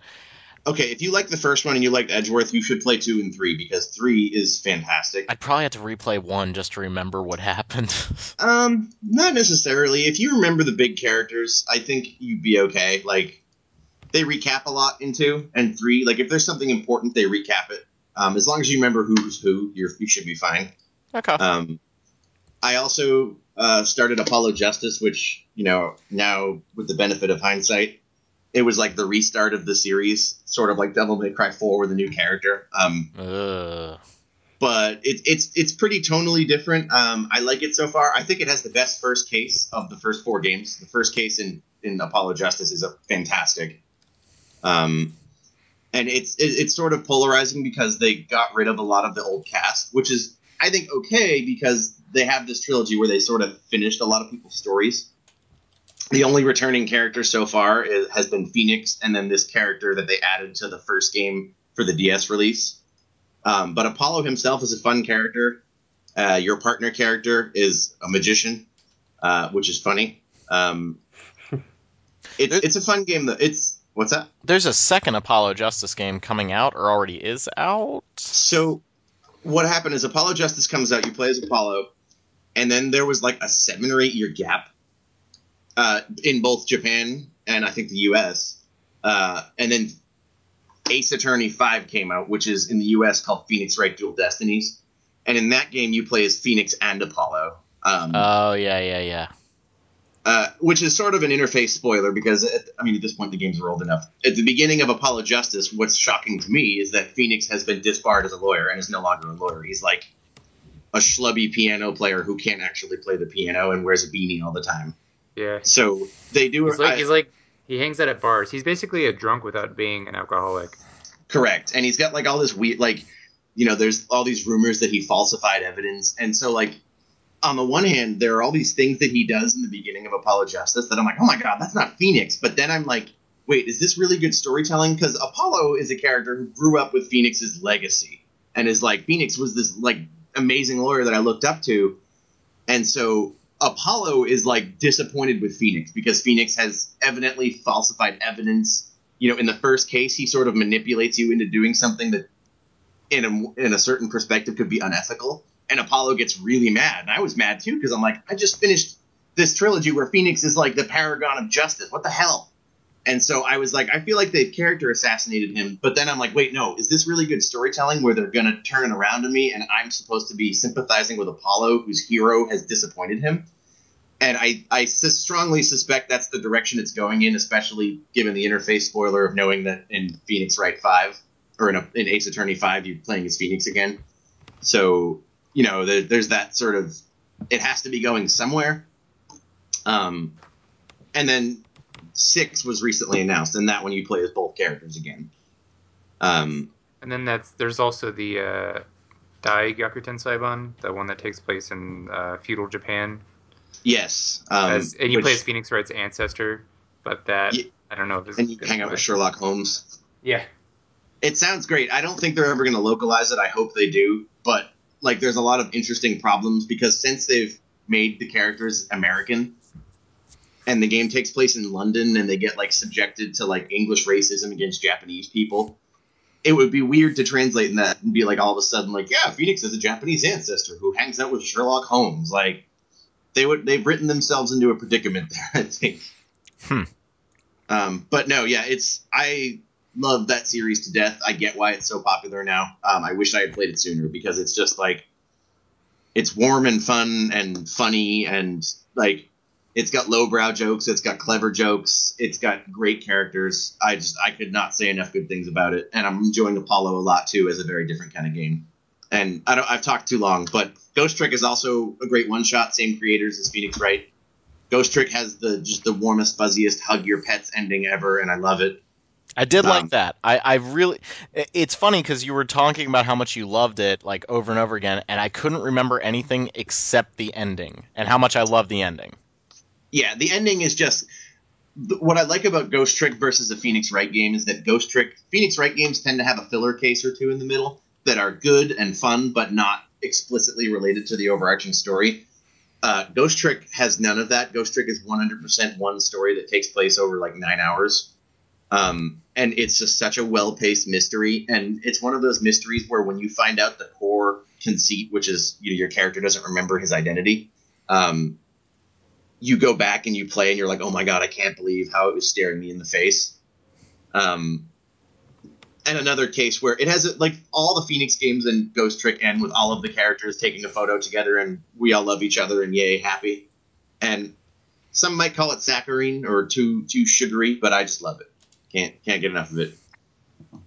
So if you haven't played those games, I advise it. Although you can't play Ghost Trick on iOS because Capcom removed it from the store and from people's list of downloads. What the hell? Good. Great job, Capcom. Yeah, great job indeed. But Capcom. It's funny though, because I'm like, oh, great job, Capcom, and then I'm like, yeah, but then the last 7 games I finished have all been Capcom games, and I'm like, damn it, Capcom used to be amazing, and now they're just okay. Well, let's hope for that. Let's hope for that Resident Evil remake. It's true. Let's just hope. Peter, what do you got for us today, bud? Well, I haven't. I got my copy of Dragon Quest Heroes, but I haven't started it yet. I wasn't originally going to buy Dragon Quest Heroes, but I ended up getting it because I really want Dragon Quest in the West. You guys. Yeah, can we just stop there for a second? Just real briefly. Wait, Yeah. are you about to bring up the crowdfunding localizations? I'm going to bring up both things. I'm going to do... Okay, because that's fascinating and I want to talk about that. Okay, I'm going to let you talk about that, because I don't know what my opinion is on that. But I'm so conflicted on it.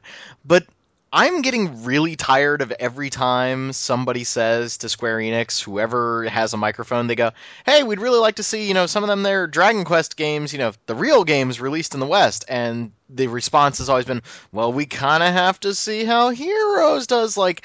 I understand that is a marketing reality, even though I don't necessarily agree with it, because I don't think people that are necessarily buying a Musou game are the same people that are interested in Dragon Quest. But then again, if you like Dragon Quest, you're probably going to buy a Musou game, whatever.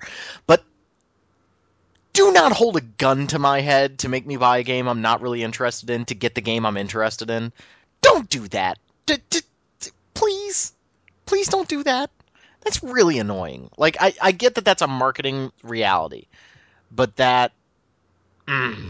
No, that annoys me too. And at the very least, I just played Hyrule Warriors this past summer, so and I enjoyed it. So I was still okay with getting Dragon Quest Heroes, but I definitely was that was not one of the primary games in the series that I was like, oh man, I totally need to play that. Yeah, every day holding out hope that we get Dragon Quest VII on 3DS. Like I am like I am I want it so bad. And for them to kind of like now, I played Heroes at E3. I was not really into it. I don't really like those games to begin with. That doesn't mean that this is a bad game, but it's not my type of game. I want a traditional Dragon Quest. And I feel like I am being pressured to buy something that I don't want. I think so. I played it at E3, and actually, I don't especially care for Musou games either. My roommate played Hyrule Warriors, and I thought it was cute, but I was like, I clearly don't want to play this. I actually want to play Dragon Quest Heroes because it's like RPG Warriors with the party. I definitely am excited to play that, and I totally get that people feel like they're being like, kidnapped into buying this so they can get more Dragon Quest games. Maybe it's sort of like it's a Musou game, but yeah. It's I feel like. Go ahead. Sorry. Go ahead. Oh, it's a Musou game at its core for sure. If you don't like Dynasty Warriors, if you don't like any of those, then it's not going to appeal to you. But it has more unique elements and enough callbacks to Dragon Quest that I really feel like it is elevated beyond other Warriors games. I mean, even more so than Hyrule Warriors for me. I agree. It's easily the most fun I have ever had playing one of those games. And towards the end, it got pretty grindy for me, and I wasn't really as into it.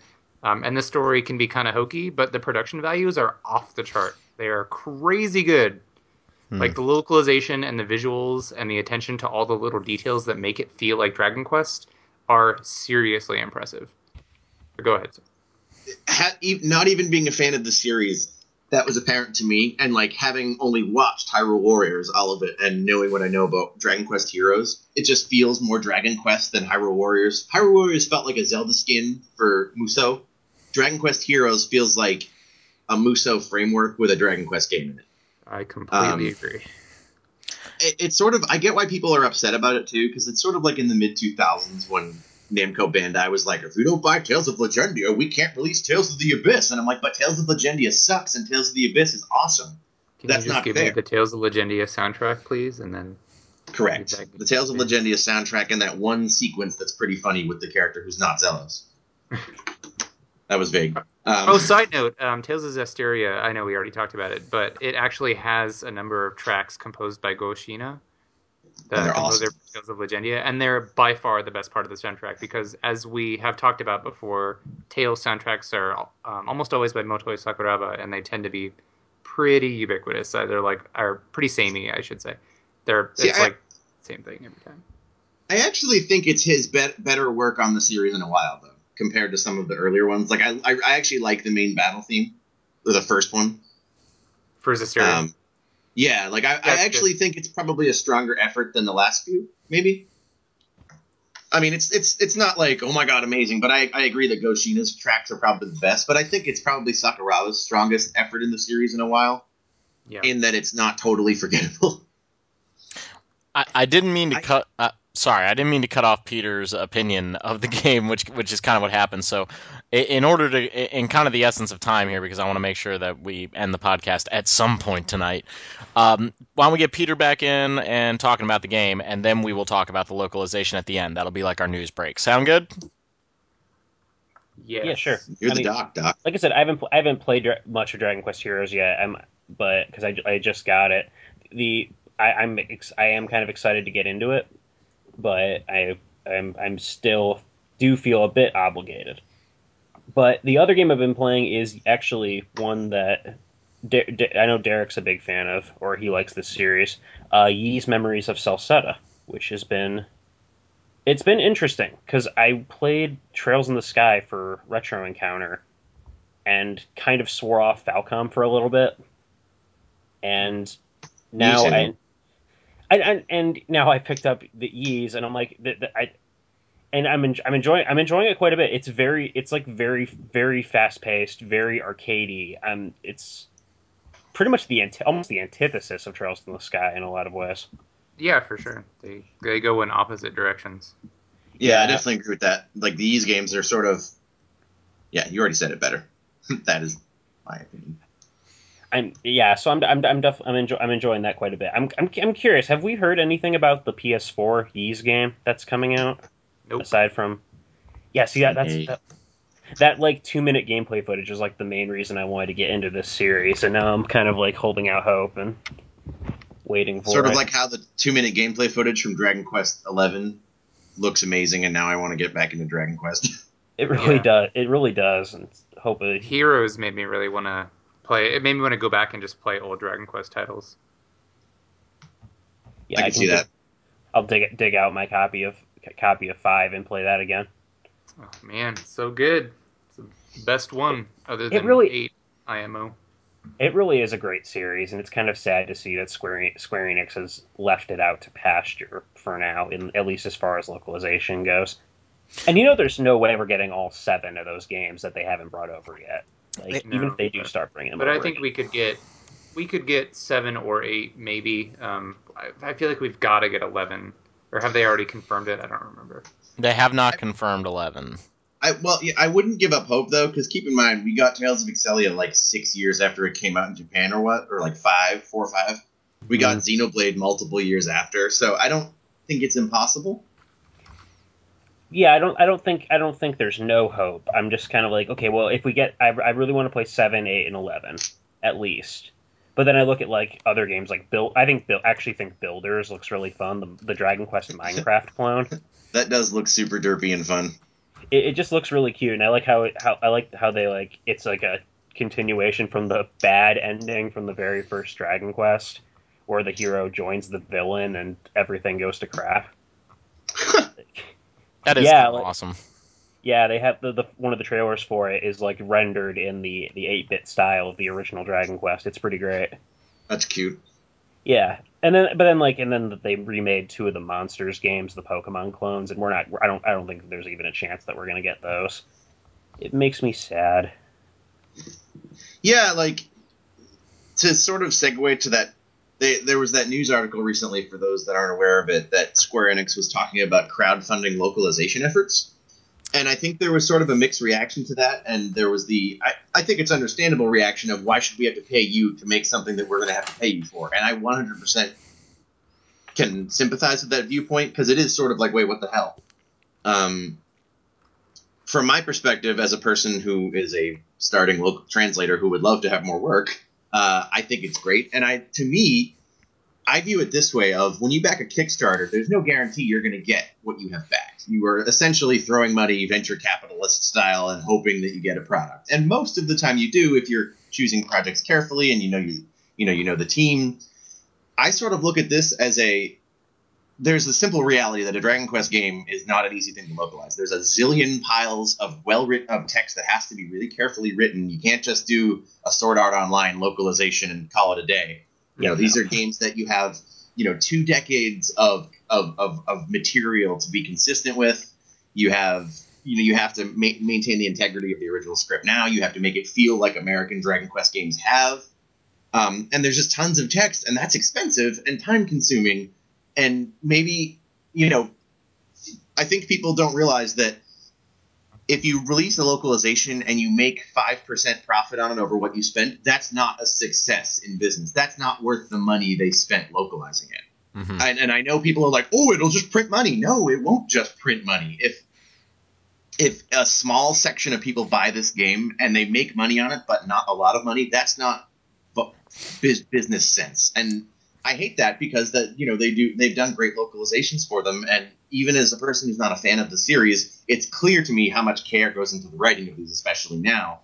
So, to me, if you think of this crowdfunding localization as being you are kickstarting a product that you are 100% guaranteed to get. The game is already made, and this is a company. This isn't like an indie developer that might fail and mismanage money. This is a company whose sole purpose, they have accounting departments to manage budgets. You are guaranteed to get this product that you're backing.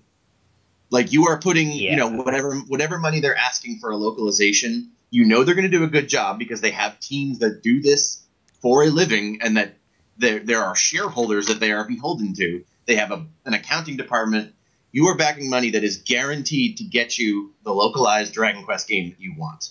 So yeah, maybe it costs a little more, but in the end, this seems like a win-win to me, because if people are willing to pay for this localization, and even if there are people who aren't, there's enough people that I guarantee will be willing to pay for it, that the company knows it's no risk. They make more money on it. The players get the game they want, and the people who chose not to back it still get to buy the game. And in the end, literally everybody wins here. To me, I appreciate the perspective of people who think it's unfair for the company to ask them to do this, but I think that's a knee-jerk reaction that's not thinking through the benefit to literally everybody in this scenario.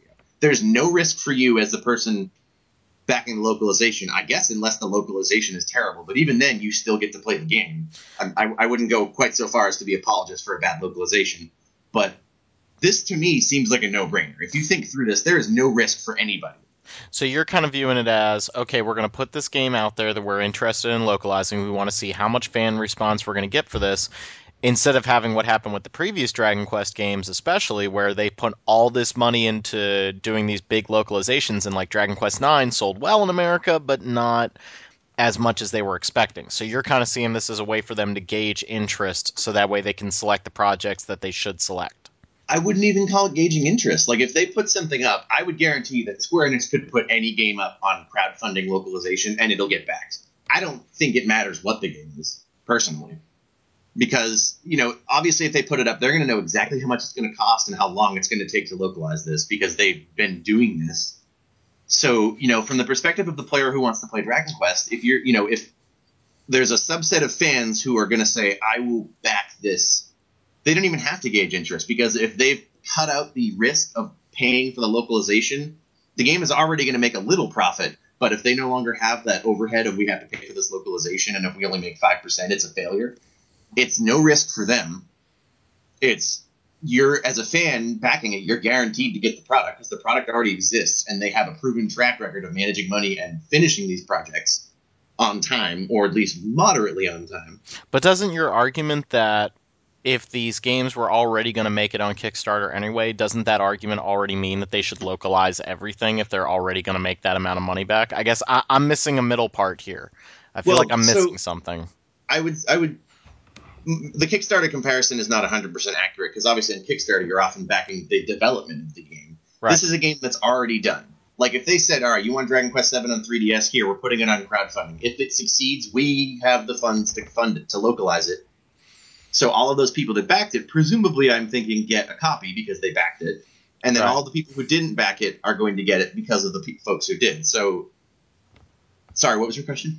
I guess what I'm saying, I don't think you made a statement at one point in your argument where you said that any game that they put up on crowdfunding would pass. I don't think that's necessarily true, because otherwise then they would localize every game, because every game would make at least some amount of profit. I think that they would have to select the games that they want to select. Maybe not everybody is interested in Terra Enigma coming to America, although they should be. But like that's what I'm saying. Should they be though? I'm interested in playing that game someday. Maybe. I think Terra Enigma is great. It's fascinating. But I will agree with fascinating. But you see what I'm saying there is, like, there's an element of, if every one of these games would already make back the profit, which isn't necessarily true, then why not just localize them anyway? Why does the crowdfunding have to be a part? Oh, I didn't mean to say that whatever they put up will get funded. I meant to say that I think Square Enix is a popular enough company that they could put pretty much any project up for crowdfunding and it will hit whatever the goal is. Unless it's some insane Keiji Inafune ridiculous goal. But then why not just localize them anyway? Well, that's the whole point, is that, yes, they could localize it, but if they're only going to make a tiny amount of money on it, it's not businessly viable. They can't devote resources to something that's only going to make them, if you put $1,000 into something and you make $1,050 back, that's not worth your investment. So I think gauging interest is in fact what they would be doing then, is seeing how profitable it would be. That's my point. Yeah, well, and also the money they make from the campaign is offsetting the money they would have to spend on the localization. So in the end, the fans, yes, are paying a little more, but if they're willing to do that, it's cutting the risk out for every other party involved, because the fans are not putting anything at risk other than their dollars, because they're getting the product. The people who don't back it but buy it are getting what they want, and the company is mitigating risk fairly substantially and making a higher margin of money on this. What's the first game you'd want to see? Everybody, what's the first game you'd want to see? From Square Enix or any company? Square Enix. Let's focus on the big guys that are holding games hostage right now. 7 3D. Yeah. I would agree with that just because 8 has new features, but it is still a game that I've played before, whereas 7, I only got a little bit into the PS1 version, and it is so fundamentally different as a matter of it being a remake that has different pacing and such, that I'd rather see that. I think most of the things I want from Square Enix are already being localized, so I would just say whatever you guys want. Oh well, thank you. How magnanimous of you. I would say 7 3DS because I'd probably buy that. Everyone says 7's great, but the old one is a little clunky. Yeah, it about sums it up. Okay. It's an interesting discussion. I don't think everyone will or should agree with me on it, but as somebody interested in localization from the angle of a player and a person who translates, I think, to me, if I think through it, there's no risk in my mind. I do wonder if the reaction would be different if it was a company like Xseed or Atlas asking instead of Square Enix, though. I absolutely think it would be. I think everybody would be seconds to jump on the "we love you" bandwagon. Okay, we'll throw all the money you want. Yeah, people are willing to go like, what is it, Gaijin for Life, or whatever the hell the company that made Class of Heroes. Gaijin Works. Yeah, Vic Ireland. People are willing to pay like $150 for a collector's edition of a game that's basically a generic JRPG. That's how badly people want localizations. Not that Class of Heroes is a bad game. I reviewed it and it was perfectly serviceable. But these are not like, not to rag on them because I think they do great localizations, but these are pretty standard RPGs that people are literally throwing hundreds of dollars at just to get a physical copy. If you're willing to do that, but you're not willing to pay $20 to get Dragon Quest VII localized, there's a dissonance, in my opinion. I think it's purely the company involved. People have been snake bitten by Square, so they're like, no, Square's rich. They don't need my money. Yeah, right. And I've seen people on Twitter talking about, like, well, why doesn't Square Enix just ask Xseed to localize Dragon Quest? Because I'm sure they'd be happy to. And there's a lot of negativity surrounding, like, Square Enix, not just because we haven't gotten the games, but the way Square has been handling them. So I guess I'm wondering if there is a viable alternative to the crowdfunding option, and that's why people are angry about it, or if it's just because they think there would be better or more preferable options. Mm. I just want Dragon Quest VII. That's all I want. That's what it boils down to. Is we want the games. I would not be willing to rule out that there's a better option. I just think the one that we've been presented with is not quite as. It's not as awful as everyone's making it out to be, and I see your points, for sure. That's where I would go with it, is that there could be a better option, but can Xseed translate a Dragon Quest game right now? They're pretty busy. And it took them like 9 years to do Trails in the Sky too. So. I know, right? Oh my god. And it's so agonizing. And I would say there's a lot of parallels between the Trails series and Dragon Quest games. They're like traditional RPGs with a lot of dialogue. Or a lot of writing. Yep. Yeah. Well, hopefully we do not have to wait until episode 200 of Random Encounter, the RPG fan podcast, to finally get Dragon Quest VII. I will sit here and hold out hope. Parting thoughts, everybody. Anybody got anything that they kind of want to leave the podcast with? This is episode 100. Any final thoughts for the big 100? I'm just kind of amazed that I'm here. Hi, Peter. Hi. Because I listened to Random Encounter before I joined the website, so I'm very happy for you guys. You were our one listener, because I always just assume there's only one listener out there. So, it was me all along. It was you. I definitely do not think that is the case. The program I'm in, we went out to have some drinks last weekend, and just some random person in the program was like, I was talking, and I was like, yeah, the website I write for. They're like, what website? I'm like, RPG fan. And they're like, oh my god, you're an RPG fan. That's cool. And it's like, yeah. And then as conversation went on, it was like, yeah, I was again on the podcast. And he was like, wait, you're on Random Encounter?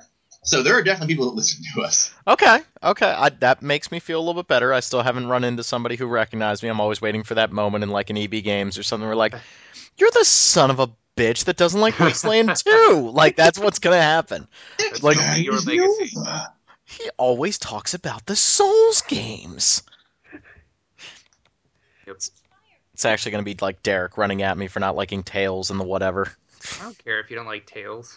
Tails and the whatever. This is its own thing. I will come at you for complaining so much about.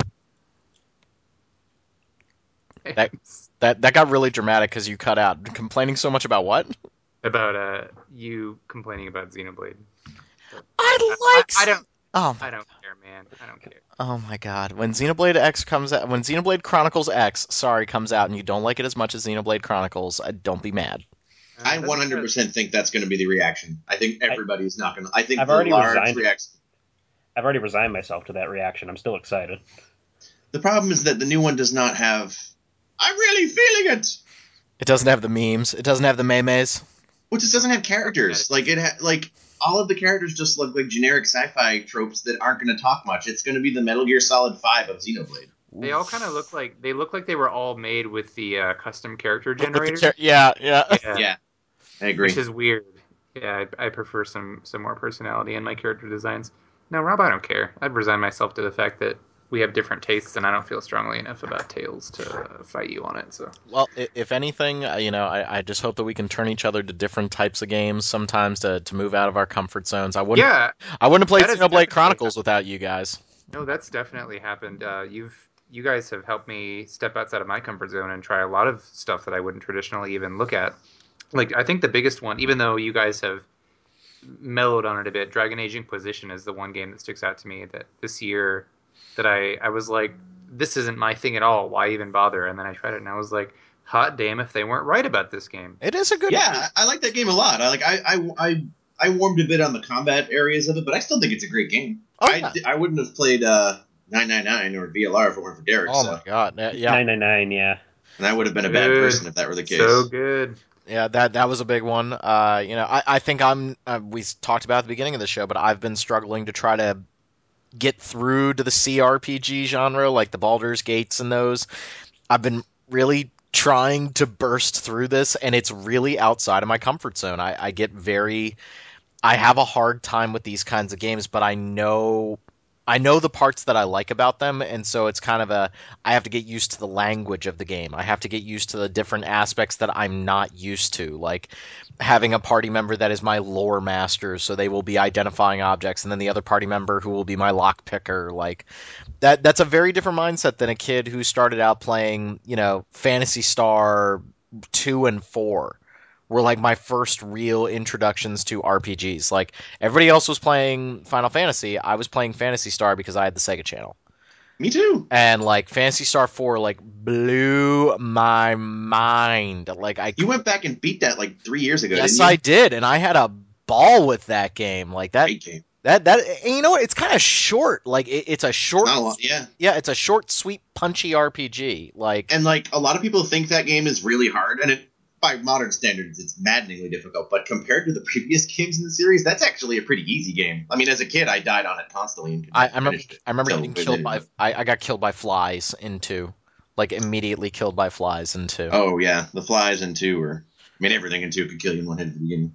So, and of course we have to give Peter a chance to plug Retro Encounter. Yeah, he's got to get his ad money in there somewhere. You can just always make that check payable to Robert W. Steinman. I'll send it to you in the mail as soon as I can. Okay. Woohoo!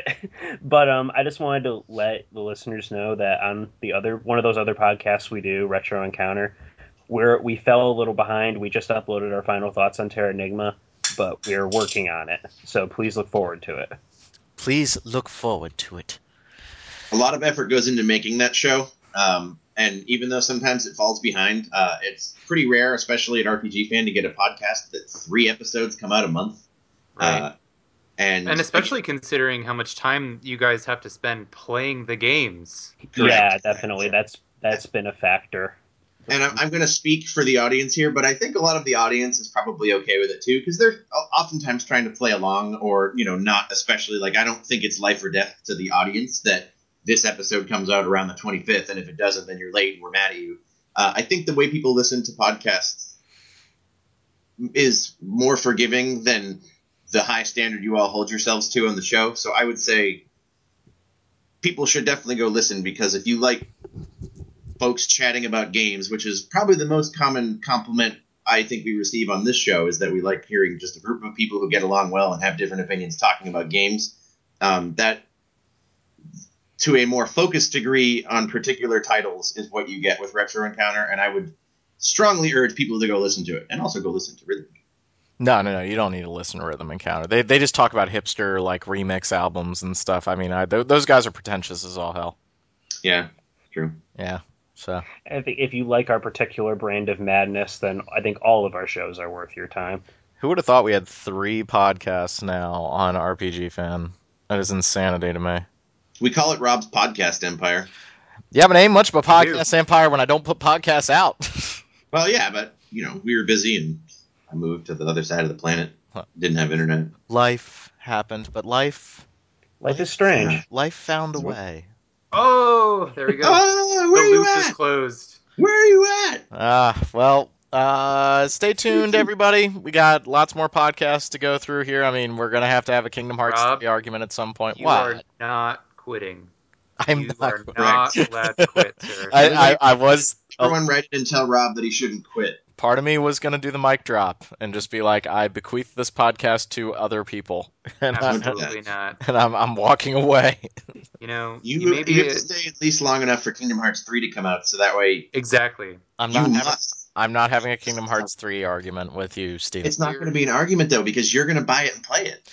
I honestly, I don't know. I don't know if you will. I don't know. I'm kind of out. I think I'm out. You will. No. I honestly believe that you may be a bastard, Rob, but you are the delicious nougaty bastard that is the center of our Candy Shell podcast. Oh, stop, you bastard. I just want to call attention to the fact that Rob liked Kingdom Hearts 1 and 2. I did. And Rob also said, until about 2 months before Bloodborne, that he wasn't interested in Bloodborne. He said he wasn't interested in Metal Gear 5 for over a year and a half. I didn't say anything about Bloodborne. I came out of E3 2 years ago going, ah! Like, you were a little like, I'm not sure. What I was tentative about was actually the stuff that people complained about, which was the RPG mechanics, but I still love that game. It's Dark Souls 3 that I've come out kind of like, meh. And I can see that. Did you guys see the hipster attitudes already started on GameSpot with their preview of Dark Souls 3? Like, I don't know. It seems like the magic's gone. It's like, hey, I said that 6 months ago, guys. Like, Yeah, haven't get on read our level. GameSpot in a million years, so. just saying. All right, everybody. Stay tuned for more podcasts. We're going to try to get back into a regular rhythm, if you will. Yeah, there are multiple Rhythm Encounters coming out. Go listen to them. Sugoi. So thanks a lot, and just in case you didn't get it at the beginning, Wasteland 2 sucks. No, I'm just kidding. Be nice. Sucks is hard. So Be it's nice. not my cup of tea. I would much rather be blowing up zombies in Divinity than doing a Civil War reenactment in Wasteland 2. But you should give it a try. Make sure to send us emails, as Peter's yelling at me. So make sure to send us emails. I've been doing a bad job with that, but I'd love to answer email questions on the show at some point. But right now I need to eat my dinner and go. Rate us on iTunes. Rob's getting hungry and he's forgetting things. Yes, I'm food is right in front of me and I really want to eat it. Rating us on iTunes, especially now that we've adjusted our podcast names so we actually show up in searches. So Please do rate us so we pop up. That makes a big difference. I know if you've been listening for a while, it might seem as if we don't need that anymore and we have this like ensconced place in your listening habits. But we want more listeners, and so please do rate us, even if you hadn't. All it takes is a second to put a star on it. I know opening iTunes is a terrifying prospect. I would never wish it on anyone, except Right. A lot of effort goes into this. So if you could rate us, and if you want to write a review, go ahead. Right. But please do that. If you frequent any boards like Reddit or NeoGAF, which, good luck, mention that you like our show, and then wait for people to be like, they didn't like Artanelico, Nell of Arceal, Quad Quad Mode. They're terrible morons. They're still talking about us, but True. you have heard of us. And as Rob said, here we are on episode 100, and we wouldn't be on episode 100 if nobody listened to our show, if it just sat there dead in the water. So spreading the word matters, and all of you who listen to the show matter. Thank you so much for giving us a reason to continue arguing with each other about Kingdom Hearts. And not Bloodborne. just shouting into the abyss. I'd probably still be pissing in the wind, though, whether or not people were listening to it or not. I just have to go somewhere to ramble. You're kind of like Donnie from The Big Lebowski throwing the ashes into the wind and then just come back and hit you in the face. A little bit. So thanks, everybody. I'm going to now go eat my General Tso's Asian chicken with broccoli over bean rice and what is that, quinoa, sweetheart? Quinoa. Brown rice. What did I say? Quinoa. I said bean rice? Oh, no, brown rice and quinoa. Quinoa is delicious. No, it's not. It is. It's delicious. It is. You're so wrong. All right. I'll talk to you all later. Thanks again for listening, everybody, and see you for episode 101. Firefly rules. No, it doesn't. Firefly. Oh. Yes, it does. Goodbye. I haven't watched it.